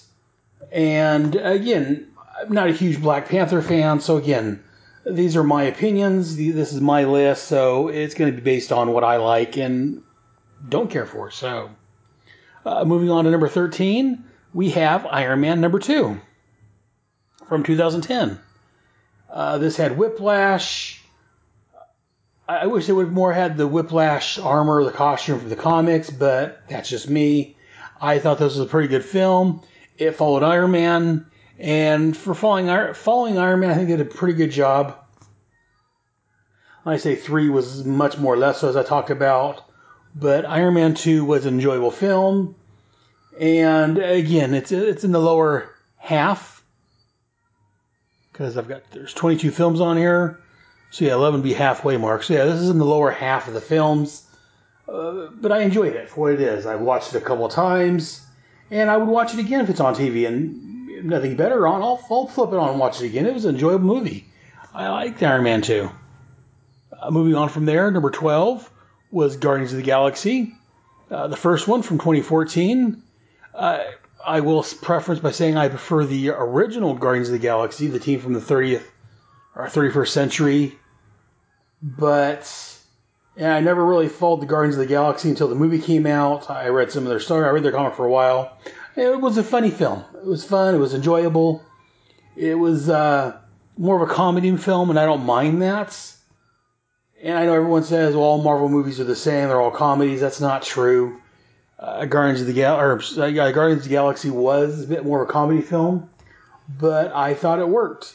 It took a bunch of C-listers that no one's ever heard of for the most part, and it made them somebody. I mean, before the movie came out, I knew who Rocket was, but if you went to a person on the street and said Rocket, where? I don't see nothing exploding, and Groot. That's a made-up word, right? Now, these are household names, household characters, and let's do the Guardians of the Galaxy. And again, it's only number 12 on my list. Like I say, it's lower than halfway, but I really enjoyed Guardians of the Galaxy. It was a fun film. And again, Guardians of the Galaxy, it might over time rank a little higher, but I don't know, because I got some really good films higher up, on my opinion. So, but yeah, Guardians of the Galaxy, the fourth film of the second wave, ranks at number 12 in my opinion. Moving up from there, we are at the halfway mark. We're starting in the top half of the films. And like I've said before, not that the lower half, for the most part, is bad films. It's just that, in my opinion, these are the best 11 films, the best of the 11 half. Best half? Best half of the Marvel films. And I'm saying 22 because I don't have the newest Spider-Man. Was it Homecoming? No, it was the last one. Far From Home. I don't have Spider-Man Far From Home ranked on here yet. I'll need to rank it at some point and throw it in here. Honestly, I don't know. It'll probably be in the lower half. Just my preliminary thoughts, but we'll get to that when we get to that one. Right now, we're at number 11. In my opinion, that is Ant-Man and the Wasp from 2018. A great follow-up to Ant-Man. I really enjoyed it. It showed us Ant-Man and the Wasp. At the very end, it showed us how it ties into Avengers Endgame and Infinity War. Why he wasn't there, what's going on with him. An enjoyable film. I thought that Marvel did a fantastic job with Ant-Man and the Wasp. Personally, I would have... We'll get to that with Ant-Man, so we'll wait on that comment I was going to make. But yeah, I really enjoyed Ant-Man and the Wasp. It was a fun, there was some humor in it, but it wasn't an overall comedy. Action. It's just a great movie, in my opinion. We're starting the top 10 countdown.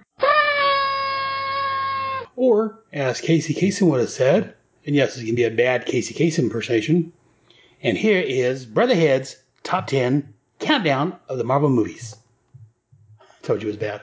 Anyways, starting at number 10. 10.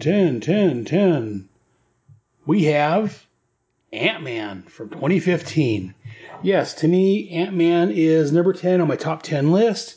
It was a great movie. It was fun. Paul Rudd did a great job as Scott Lang. I love they had Cassie as his daughter in there. Just a great time. I like the fact that they made him a thief, trying to make good. My only qualm with it is I wish it would have been a young Hank Pym joining the Avengers and becoming a superhero, and then maybe bring Scott in later. Because again, I prefer the original stories. Much like I wanted the original X-Men movie to be around the original 5 X-Men, I would have liked or preferred a younger Hank Pym becoming Ant-Man and joining the Avengers. And like I say, later on bringing Scott Lang. But what we got was a great movie. I enjoyed it nonetheless. Just having a younger Hank Pym be the movie about him would have been my preference. But I'm old school like that. So, but no, I thought that, like I said, the entire cast did a great job. Angeli, whatever her name is from Lost, did a great job as Hope, as Hank's daughter. Michael Douglas did a great job as Hank Pym. The entire cast was great. Of course, everyone loves Lewis. He would have been, again, as people said, he would have been great to sum up the Avengers, Infinity War, maybe even everything that's the previous 21 movies before Endgame. That would have been hilarious. He's a great character. All his other sidekicks are great also, but yeah, Lewis steals the show. I loved him in this one in the sequel. He's just great. And yeah, this is just a great movie overall, in my opinion. But that was number 10, Ant-Man. Coming in at number 9, we have Captain America, Winter Soldier, 2014. I know it may be blasphemy. A lot of people consider Winter Soldier up in the top 5. And it's a great movie. But again, I think I prefer the other movies a little bit better for other reasons. But yeah, this was Captain America and the Winter Soldier. This was reintroducing Bucky. Again, from reading the comics, I knew that when Bucky disappeared in Captain America, he'd be back as the Winter Soldier. But yeah, they did a great job bringing him back. I thought Sebastian Stan did a great job as the Winter Soldier. I just love, this is a great movie. Again, the reason it's number 9. It's in the top 10. It's, like I said, I think most people I talk to rank it up higher. But I don't know. And again, these top 10 films, they can change on my whims, as I've said. Just at the time I did this, 9 was the ranking for it. I think this is the one with the elevator scene. That was a fantastic scene in the movie where he took out all the guys in the elevator. I don't know, just Captain America. I love Captain America. He's a great character. And this was a great movie. So I think I'm fine placing it number 9. So that's Captain America, Winter Soldier, number 9. Number 9. Moving on to number 8. The 5th movie in the second wave of Marvel movies, Avengers, Age of Ultron, 2015. I love this movie. It was great. I love the battle in the one of the Markovia, whatever the city they're holding up in the air. The introduction of Ultron was great. I love the fact that Ultron and the Vision were all tied in together. I just wish that, again, going back to my Ant-Man comments, I wish that Hank Pym had been introduced and became a member of the Avengers and had had a hand in creating Ultron, like in the comics. I know they're tying it more to Iron Man instead of Pym. Everything in the Marvel Universe is tied around Iron Man, Tony Stark, but again, my personal preferences, just because I'm an old school comic book fan and I'm an old man. Get off my lawn, kids. Yeah, I thought James Spader did a fantastic job as the voice of Ultron. We had, who else do we have in this? Anthony Mackie. Aaron Taylor Johnson as Quicksilver. I like the costume in here. I think the effects were better over in the X-Men franchise with Quicksilver. Again, for those that don't know, both the X-Men have rights to Quicksilver being Magneto's children, but they were also part of the Avengers, so they could use them as Avengers, but they couldn't tie them as being mutants or being related to Magneto. So they had to redo their origins in here. I thought Scarlet Witch and Quicksilver were great. I love their addition in here. I wish they hadn't killed off Quicksilver, but I love the way he got shot. Bitch, didn't see that coming. It's a callback to earlier in the film. Yeah, just great. I just love this movie. I do like at the end scene where Thanos is petting on the gauntlet, getting ready to start to go after the Infinity Stones himself finally. It ties it all together with the upcoming films, ties in the previous films. And then the fact this movie ties into the later films, the Sokovia, I think that was the name of it, Accord. Yeah, it's a fantastic film.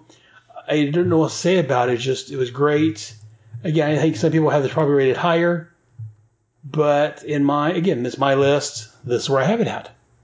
So, Avengers: Age of Ultron, number 8 on the countdown. Moving on to number 7 on Brotherhood Marvel Movie Countdown, we have Captain America: Civil War. Part of my problem with this movie is the title.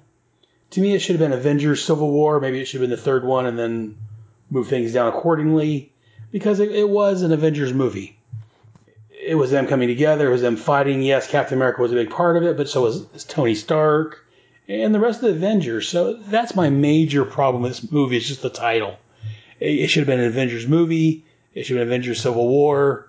It should have been the third Avengers movie, leaving Infinity War and Endgame for 4 and 5. But it doesn't really bother the ranking any. It's still, like I say, it's number 7. It's a great movie. It's fantastic. I think it came out the same year around the same time as Batman vs. Superman. While I enjoyed that one, this was the much better hero versus hero fight. We get, Ant-Man turning into Goliath at the airport trading hall. We get the appearance of Tom Holland as Spider-Man. Hey, Webbs. You're on Webbs, whatever. It's like, hey, what's going on, guys? You guys that old movie, Star Wars? It's tied with the Giant Man or Goliath with her legs. Oh, that was a great movie. I really enjoyed it. It's number 7 on my list, but yeah, it's still a great. I say all these movies, especially the top 10, are just fantastic in my opinion. And again, ask me on a certain day, and this make rank a little higher on the list at some point. Some days maybe a little lower, but yeah, I don't know what to say about it. Captain America: Civil War was a great movie. I did like Baron Zemo showing up. I just wish he would have been more Baron Zemo-y, if you would know what I mean. If you're familiar with Baron Zemo. I know Baron Zemo as a Captain America villain, but I really got to know him as a member of the Thunderbolts. I love the original concept of the Thunderbolts. Hero or villains acting like heroes until most of them realize they're doing a good job as heroes and try to become heroic. So, and Baron Zemo was their leader. He was playing Citizen V. So that's where I got to know Baron Zemo from. So, from my understanding, he's supposed to show up in some of the other movies or series they got coming out. I can't wait to see more of Baron Zemo. But yeah, the Civil War was a great movie. Captain America, or in my opinion, Avengers: Civil War, number 7 on the countdown. Moving on to number 6. For the longest time until the last couple of movies, this was number 5 in my list. A lot of people think it ranks a lot lower, but the heck with them. I am right, they are wrong. No, number 6 on the Brotherhead's countdown, The Incredible Hulk. This is the one with Ed Norton. I think Ed Norton, in my opinion, makes a much better Banner than Mark Ruffalo. I mean, he's not bad, but when I think, especially after seeing him do this movie, when I think Bruce Banner, I think Ed Norton. My biggest qualm, 2 biggest qualms of this movie is, 1, it didn't get a sequel. Okay, 3 qualms. 1, it didn't get a sequel. I thought they should have a sequel. They had it all set up for it. It deserved a sequel. I understand part of it was the rights with Universal and other hubbub. They had problems with Ed Norton, apparently. From what I heard, Ed Norton did a lot of rewrites on it and made it more of a Hulk movie, and Marvel didn't want to give him credit for it, and that was a big problem from my understanding. Again, these are all second, third-hand accounts. I don't know how much of it's true, but I really did enjoy his Bruce Banner. My second problem with it is I didn't care for the way they did the Abomination. They made him look too much like Doomsday, and then when Doomsday came out in the Batman vs. Superman, people complained to look like the Abomination. Well, in my opinion, that's Marvel's fault for making their character look more like a hornless, boneless Doomsday than like the green skin, fish-eared, whatever Abomination. I would have liked to see the real Abomination, but I enjoyed it nonetheless. My third problem with this movie is I didn't care for Liv Tyler as Betty Ross. I love Liv Tyler. She's a beautiful woman, but not to be negative, but she's too mopey. Just in general, she's got a mopey kind of look about her. Sad puppy dog eyes. She doesn't, to me, come across as the daughter of a military man. I don't know who would have been better offhand. I don't have a character or an actress in mind, but if they would have replaced her, I think this would have been a much better movie. I do enjoy Liv Tyler. I think she's beautiful. She's not Betty Ross, not in my opinion. But besides that, I love this movie. I thought it was they did a great job at it. I thought the Hulk looked really good. Much better than the Ang Lee Incredible Hulk movie, if you ask me. But sadly, we'll probably never see Ed Norton as Bruce Banner, which disappoints me and makes me sad. Oh, sad puppy face. But that is number 6. The Incredible Hulk, number 6 on Brotherhead's Countdown. Moving on to the top 5. This is the top 5 Marvel movies on Brotherhead's list as the time I made this list. Number 5, Avengers Infinity War from 2018. Yes, I placed Infinity War as number 5 on my list. Great movie. If you haven't seen it, you're missing out. I love the Avengers. I love what they did with it. Thought Thanos was a great villain. The scene with Peter Parker disappearing, very sad. Stark? I don't feel so good. You're all right. I don't know what's happening. I don't know. Hurry. I don't want to go. I don't want to go, sir. Please.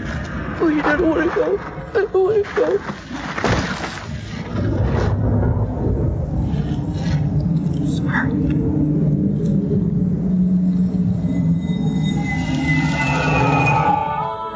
Sorry, I gotta close the windows. Got some dust in here. I'm not crying. You're crying. Shut up. Anyways, I like messing with my son and everyone's because he's a huge Spider-Man fan. So I'm like, Mr. Stark, I don't feel so good. He's like, screw you, Dad. Of course, I didn't say anything because he's a big Doctor Who fan. So I look over and I'm like, I don't want to go. Doctor 10th. I think it's the 10th Doctor. Yeah, 10th Doctor. That was his favorite Doctor. So yeah, just to mess with my son. He's 25 right now. I'll look over at him and go, I don't want to go. He's like, shut up, Dad. Leave me alone. But no, it was a great movie. The deaths, yeah. And again, why Spider-Man took a little longer to die than the rest, why he had time to do all he did, make that speech, not the speech necessarily, but tell Stark he didn't feel so good, it was quicker. That's up to interpretation. Some say it was a spider sense, or some say it was his healing factor. We're not quite sure. I don't know if the Russo brothers have ever said why. But Infinity War, Thanos, the only problem, again in quotes, with this is that I think this kind of messed up the Avengers movie because they were going to use Darkseid, and I think they were afraid too many people would compare it to this. Because originally Justice League of America, JLA, was called Justice League. It's called Justice League. The Justice League movie was going to be a 2-part movie like this. Darkseid is the villain, and they get way too much crap for being considered copying Marvel. Even though Darkseid came first, and they were both created by the same creator, Jack Kirby and Jim Starlin worked on them both. So this coming out first, and I'm a bigger DC fan, so I would have rather seen a good Justice League America movie, in my opinion, with Darkseid as the villain, but Infinity War was great. It was a great movie.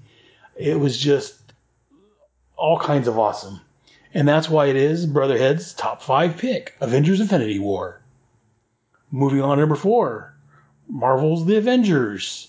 Again, great movie, first time in that memory that we get all these superheroes teaming up and forming the Avengers. I waited over 40 years for this. It's the Avengers on the big screen. This is what the Justice League should have been, in my opinion. I'm a bigger Justice League, as I said, a bigger DC fan, a bigger Justice League fan. This is what I wanted for the Justice League. Sadly, we didn't get it. But the Avengers, like I say, it's number 4. Again, depends on the mood I'm in. It could be even higher, just because this is the first one, in my opinion, that did it right, got them all together, did the Avengers. We had Loki, which was there at the beginning of the Avengers in the comics. Like when Hulk lands and just smacks Thor, and then later on, when Tony Stark's talking to Loki, and Loki's like, I got an army. And Tony's like, we have a Hulk. Hulk comes and just takes Loki and just starts beating him like a rag doll. It's like, puny god. Great movie. It wasn't a comedy, but it did have some comedic effects in it. But yeah, Avengers was a fantastic movie. It was, like I say, it was just Captain America was awesome in it, beating Thor and Iron Man and all the 3 of them, the Trinity teaming up, Black Widow, Hawkeye. I'm not a huge fan of this Hawkeye. I prefer the comic Hawkeye, the costume compared to what we have here, but it wasn't bad. Jeremy Renner did a good job as Hawkeye. Yeah, I love when Loki with the hokey pokey sticks, goes down in front of those people and tells them you're going to bow to me. And that old guy that survived World War II was like, I remember another man that said, talk like you talked. We kicked his butt too. Basically, it was just fantastic. I love the Avengers. I will watch it anytime it's on. The big battle for Chitauri from space, that was awesome. It was just an awesome movie. I just thoroughly enjoyed that. But yeah, number 4 on Brotherhood's Hit Parade is The Avengers. Number 3, Iron Man. Yes, 2008, the start of it all. And that's one reason it's so high on my list of the movies is because Iron Man, yes, there was Blade, there was the X-Men movies, the Spider-Man movies, there was movies before this, but Iron Man is the first of the cinematic universe. It started the whole ball rolling. Things from this movie tied into the very last movie. It was just, so from here through the next 22 movies, things tied in together, and it all started here. I think Robert Downey Jr. was Tony Stark. I thought he did a great job as the character. I know some people said that they kind of changed Iron Man in the comic to be more like Tony Stark. I don't know, maybe just me. Maybe it's my retroactive thinking, but I always kind of thought that Tony Stark came across the same way that, for the most part, on and off, that Robert Downey Jr. played him here. Robert Downey Jr. had his own problems with alcohol and drugs, kind of like Tony Stark. He made a comeback from that. He was a big actor in the 80s. He fell away from the life because he was into drugs and stuff, and alcohol, whatever his addictions were. And he's beat that back, and he came back and had a second career, if you will, in the movies. Yes, he's going to be known probably for all time as Iron Man. But that's why Iron Man is number 3 on my Hit Parade. Yes, this is the first of the first wave of movies. It's when it started it all, and Iron Man ends it all pretty much. So it's just a great movie, really enjoyable. But Iron Man from 2008, number 3 on Brotherhead's Marvel Hit Parade. Next up, number 2 spot, Avengers Endgame from 2019. The 22nd movie they did. It could have, if they wanted to end it here, they could. They ended it perfectly, in my opinion. Like I said, things from the Iron Man came back into here. Spoilers, if you haven't seen it yet. The Avengers come back after the big snap, after the Infinity War. They're able to bring them all back, of course, the ones that were snapped away. A lot of people said there was plot holes, that they didn't address it fully. I thought they did fine for what they were doing. This isn't a personal, introspective movie. This is the big picture movie because it's the Avengers. It's looking at everybody. And, I don't know if I would have gone for 5 years everyone was gone, but hey, that's what they did, and I enjoyed it. I've seen this movie 3 times so far. Me and the daughter and father-in-law went on opening weekend and watched it. The following Tuesday, my middle son took me to go watch it. And then like a week or so later, my oldest son took me and my father-in-law to go watch it as a Father's Day present. So I thoroughly enjoyed this. Like I said, the very end of this ties into the beginning, ties into Iron Man. At the very, very end, you hear just Iron Man's hammer banging from the original Iron Man movie. It was a great movie, a great way to finish out the run. If this was, like they're not ending it here. There's going to be another, a 4th wave of movies, but I thought they did a great job. Thanos was awesome. A few things they left open, a few things that wasn't quite explained all the way that you got to kind of figure out.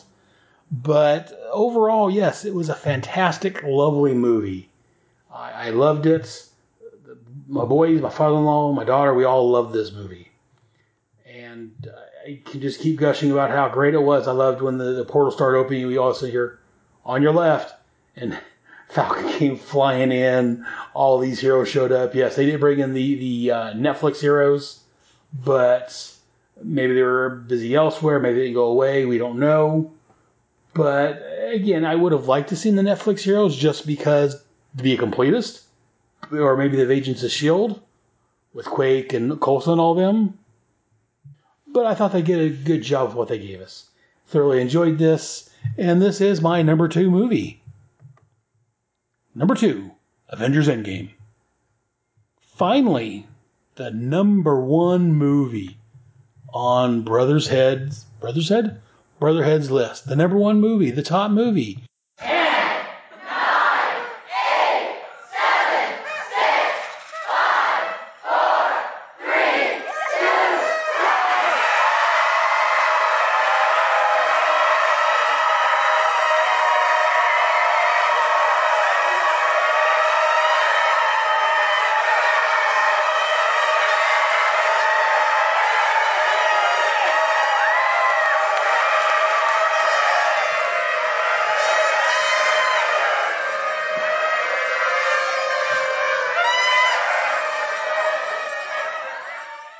Well, if you've been paying attention and you remember the names of all the movies, you know what it is already. But here is number 1. Captain America, the First Avenger. And again, this may slide up and down. This may be exchanged with Endgame. Iron Man may slide up here. Depends on the mood I'm in, the day of the week. But at this point, Captain America, the First Avenger. I love this movie. The first Captain America movie. Well, not the first, because there was one in the past, but we're forgetting about those. The first of the cinematic universe Captain America movies. I thought Chris Evans made a fantastic Captain America. Steve Rogers. I love the puny. A lot of people complained that said they could see the head photoshopped onto another body. I couldn't see that. I don't want to say, but Captain America, the First Avenger. It wasn't the first of the movies. It was the 5th that came along. In fact, I think this was right before the Avengers movie came out. This was a throwback in time, had the Tesseract, the Red Skull was awesome. I wish the Red Skull would have shown up to fight Captain America in another movie. I know we got him, again, spoilers, in the Avengers Infinity War and Endgame movie, but I thought that Red Skull was awesome in this. Just all around, just a great movie. I loved Captain America, the First Avenger. I don't know. I just don't want to say Captain America, the First Avenger was a great movie. It's the way a movie should be done. I love Tommy Lee Jones in here as the sergeant, whatever he was. We got to see Iron Man's father, Howard Stark, in here. Peggy Carter and Captain America start the relationship, or tried to start a relationship. It was just great the way they started it out in modern time. They went back to the past, and they ended in modern time. I just love this movie. I'll watch it whenever it's on. But in my opinion, at this point in time, again, it may change here and there. This will vary because I'm a human being. My thoughts do change. But right now, the number 1 list on Brotherhead's Marvel Hit Parade is Captain America, the First Avenger.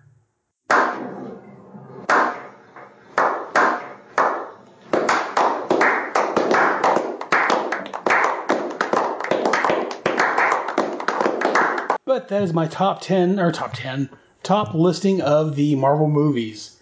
As I said earlier, I did include the Spider-Man Far From Home because it came out after I made this list. In fact, I think Endgame came out after I made this list, but I slotted it in there. Maybe I'll figure out and throw Spider-Man in there at some point, but honestly, it's in the lower half. Far From Home. But what do you think? Do you like my list? Do you think I'm right? Do you think I'm wrong? Let me know what your opinion is. Send me your top 10 lists, at least, and I can read it on the air. I can let everyone know what you think. You can email me at head@headspeaks.com or go to the Facebook page, the website, anything, and let me know what you think. How far off the park am I? How far off are we on our movies here? I'm curious what you guys think. Why am I right? Why am I wrong? Let me know. But that is At the Movies Ahead and the ranking of the Marvel movies. Previous episodes, I've done the DC movies. Now it's the Marvel movies. Maybe at some point I'll kind of rank them together. But again, I am a DC guy, but in the movie wise, the top 5 at least is definitely Marvel. Just to give you a heads up now. But let me know what you guys think. And it's been quite a while, so we're going to probably take another quick break. and I'll be right back.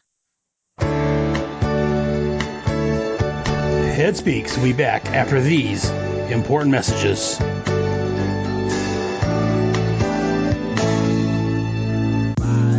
Hello there, this is Jared Albrick, aka the Yard Sale Artist, with a quick podcast promo for my show, Comics with Normies.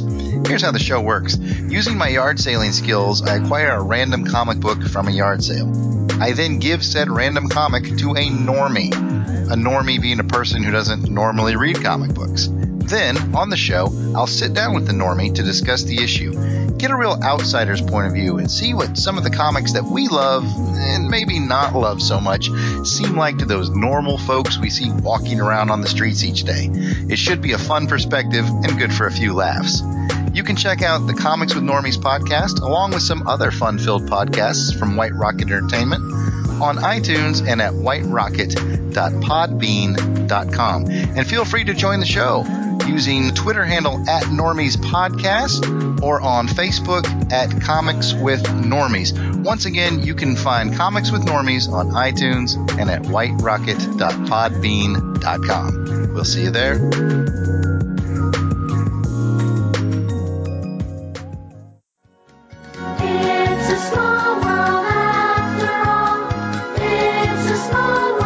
Comics come in all shapes and sizes. Coming soon from the Fire and Water Podcast Network. It's Digest Cast, a new show dedicated to our beloved pocket-sized treasures from that bygone era of the 70s and 80s. Hosted by the Fire and Water Podcast team of Rob and Shag, and we'll be joined from time to time by special guests. It's Digest Cast, because big things come in small packages. Coming soon to the Fire and Water Podcast Network.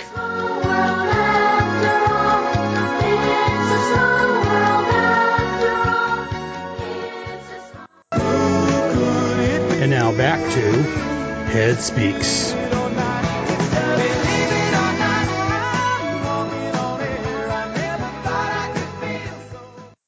And now I present to you Mail Time. The mail's here. Here's the mail, it never fails. It makes me want to wag my tail. When it comes, I want to wail. You've got mail. I haven't done this recently. I haven't had a lot of comments or anything. I do have a couple of Facebook likes and shares and what have you. I'm going to share them real quick. There's Mike Zowski, Coffee and Comics, and then Clinton Robinson. I haven't had a lot of movement on anything. Probably due to me not doing as much as I probably should on the social media. I'm not a big social media type guy, so. But the other reason I wanted to do Head's Mailbag, again, this is my 50th episode. I put it out there to my fellow podcasters, let them know I was having my 50th episode coming up. And I did get one comment, an audio comment I wanted to play for you guys. Bear with me 1 second. I'm going to play that comment that came in. Hey Aaron, Head, it's Paul Hicks here from Waiting for Doom, DCOCD. I just want to say congratulations on 50 episodes. That is quite a lot of podcasting. Well done, mate. I would really like to commend you on the topics that you've chosen, the comics that you have taken off the board, so other podcasters don't have them to pick, which is a bit sad because I'm a massive Suicide Squad fan. But, you know, well done. You've done a great coverage of all these shows, and you've finished up a lot of stuff, and I think your behind the podcast segment is absolutely brilliant. So well done, mate, and all the best for many, many more episodes. Cheers. Thank you very much, Paul. That was a pleasure hearing from you. I admire you and your shows, so hearing those kind words from you just makes my heart proud. So thank you very much. I know we've talked once before on my Task Force X. Anytime you want to reappear on Task Force X, talk some Suicide Squad, let me know. You have an open invitation, my friend. That was Paul Hicks with the Waiting for Doom podcast, where they cover the Doom Patrol. And they also have their DC OCD podcast, which looks at all the DC events. I was a semi-OCD for their Armageddon 2001 crossover here a while back. But Paul's got some great shows. Him and his partner Mike. Go and check them out over on the Waiting for Doom. Take a search for that, or the DCOCD. Great shows. Great guys. I had them on my Task Force X podcast here quite a while back. I may have to get back with Paul and maybe have him back on Suicide Squad at some point over on Task Force X, since he's such a big fan. But, again, not much really else to report on here. If you want to write in, please do so at headspeaks.com, and I'll read your message on the air. If you want to send an MP3 in, I can play that on the air, or leave me a review almost anywhere. I mean, I can on my website, head.headspeaks.com, on the Facebook page, you can look for Head Speaks. On Apple Podcasts, Stitcher, wherever you get your podcasts at, leave me a review. I'll read them on the air. And also, I finally set up a Patreon page. I've announced it here and there on some other shows. You can go to patreon.com/headcastnetwork. That's for all my shows. I'm still working out the details on it, but I've got the page up finally. If you enjoy what I'm doing here on any of my shows, throw a couple bucks in the tin. That'll help me out a little bit. But I guess that's going to do it for Head's Mailbag. Like I said, wasn't much this time. Hopefully next time there's more. So I think that's going to do it. That was Brother Head's 50th episode of Head Speaks. I want to thank you all for joining in. If you've been here for the last 50 episodes, if you've been here for the last episode, don't care how long you've been here. If you've been listening to this show, I appreciate it very much. I want to give some special thanks. Special thanks to Kevin Smith for, as I've talked about before, earlier in the show and previously, for telling me to go out there and start a podcast. I want to thanks to Sue Sturgeon for taking me to see the Jay and Silent Bob groovy cartoon movie, which gave me the idea to start doing this podcast. I want to thank my family for their time and patience when I'm doing these podcasts. I want to give special thanks to Michael Bailey and Jeffrey Taylor from Crisis to Crisis, a Superman podcast, and also the Irredeemable Shag and his co-host Rob Kelly over on the Fire and Water Network and the Fire and Water Podcast for helping me, whether they know it or not, they help inspire me to create these podcasts and do these shows. So if you guys like them, thank those guys. If not, it's my fault. I mangled it somewhere. And especially Shag. We've talked on Facebook. I have had him on my shows. I've been on one of his shows. And again, he's the one that got me to start him talking on Who's Who, got me to create the Starman Manhunter show. So I'm blaming them for all my endeavors, for all this podcasting addiction I have. Because as I've said previously, I don't have an addiction. But no, again, if you guys want to be a part of the show, definitely send me your thoughts. You can send me an MP3 to head@headspeaks.com. You can also send me your email there. Leave some messages at the Facebook page, the website. Search for Head Speaks. And also I'm on Patreon finally. Patreon.com/headcastnetwork. If you are interested in the show, help me out. Throw a few bucks in the tin. Maybe if I get enough money, maybe I can do some conventions or upgrade my equipment or something. Depends on what I get. But again, I don't know how well it's going to do. But I do have patreon.com/headspeaks. I'm sorry, Headcast Network. That's where it's at. Headcast Network. And again, let me know what you guys think. Did you enjoy this episode? Do you agree with my thoughts on the Marvel movies? Am I completely crazy? What do you think about the Just League Europe annual? Do you agree with me and the Schaefer Hameses and Clinton? Are we crazy? Let me know what you guys think. I'm always interested in your guys' thoughts. Armageddon 2001 overall, what'd you think? I will be next month. Hopefully things work out right. We will have our 51st episode, and we will have Armageddon 2001 issue 2, which I wanted to have for this month, but things didn't work out. So, but a special thanks to my guests this episode, Jonathan and Maggie Schaefer-Hames, Clinton Robinson. Thank you guys very much for taking time out of your day to talk with me about the Just League Europe. For more on Just League Europe, check out Irredeemable Shag Show, the JLI Bwahaha podcast over on the Fire and Water Network. It's a great show covering a great comic. He's covering the Just League International /America/Europe from the late 80s, early 90s. As I've said on this show, that is my golden age of comics. So definitely check out Shag Show. Let him know I sent you. Check out my other shows on the network. Second Tuesday of the month, I have G.I. Joe, a Real American Headcast, where me and several other guest hosts get together and talk about the G.I. Joe comic from the late 80s, early 90s, and also the cartoon from the same time frame. A great show. Love it. Love talking G.I. Joe. Also, you can join me for the third Tuesday of the month, where I talk about the Suicide Squad and Checkmate, again from the late 80s, early 90s, over on a little show called Task Force X. And the fourth Tuesday of the month will bring you the Starman Manhunter Adventure Hour. Right now, though, it's just the Starman Adventure Hour, but I'm not rebranding it. I've covered the Manhunter book, now I'm on the Starman by itself, and I'm also looking at the comics that came out that month. So it's about an hour, a little over an hour still. So, and also the fourth Tuesday, if things fall right, I will have a second G.I. Joe show coming out. Well, it's already been coming out, so I'll continue with that. Bravo Team, where I look at the auxiliary, whatever it is, the other G.I. Joe things, either toys, comics, books, movies, whatever, that's not tied into the Real American Hero line from Marvel or the original cartoon series. So definitely check us out. If you want to hear me talk about something specific, let me know. We've covered the third wave or second wave of toys, I forget now, in the first episode.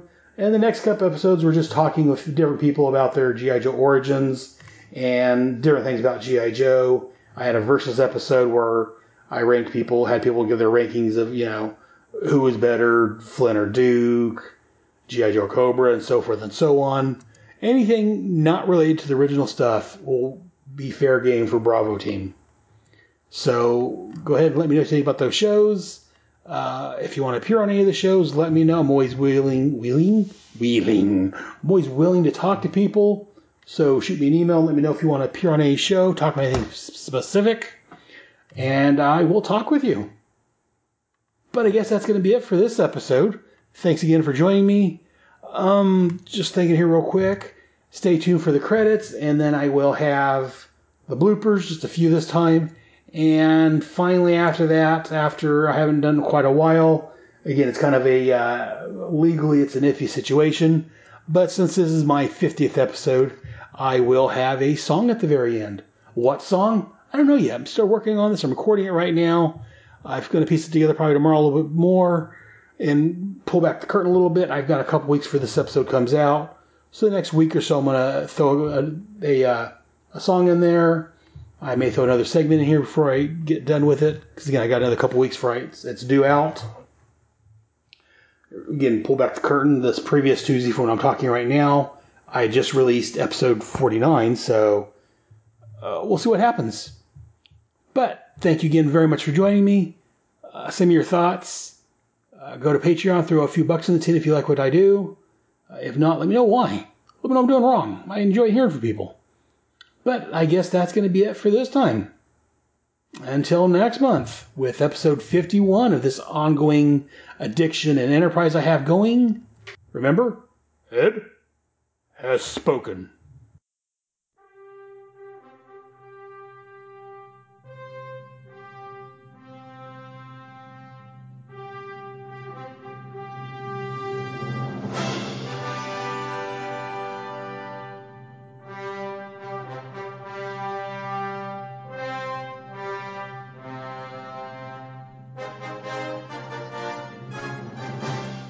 Thank you for listening to another fantastic episode of Head Speaks. Hope you enjoyed it. If so, let me know. Drop me an email to head@headspeaks.com or visit our home at head.headspeaks.com. You can also visit and talk with me on Facebook and Google+, both under Head Speaks. You can also send an MP3 file with your thoughts and I can play that on the air. And you can also get more of me on my other podcasts. Be sure to listen to Task Force X, where monthly I look at John Ossinger's Suicide Squad and Paul Kuppenberg's Checkmate comics from the 80s and early 90s.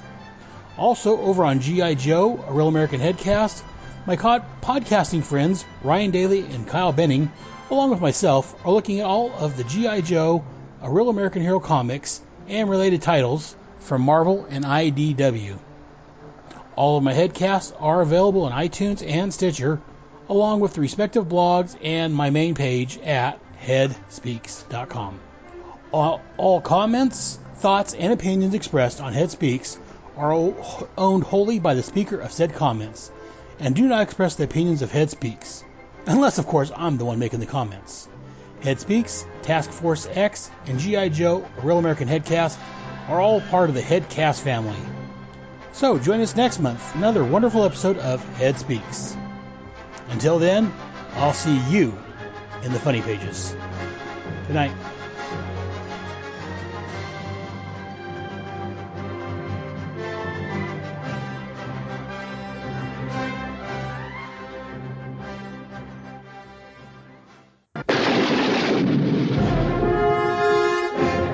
And welcome back to this episode, or this, try that, I messed up there. Let me see real quick, just 1 second. Okay, try that again.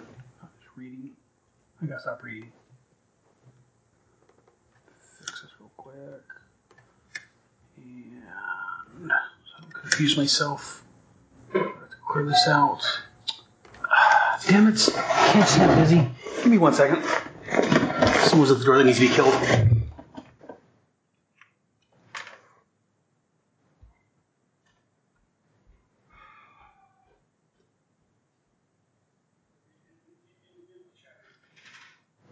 Okay. This is exactly how our intro recordings go.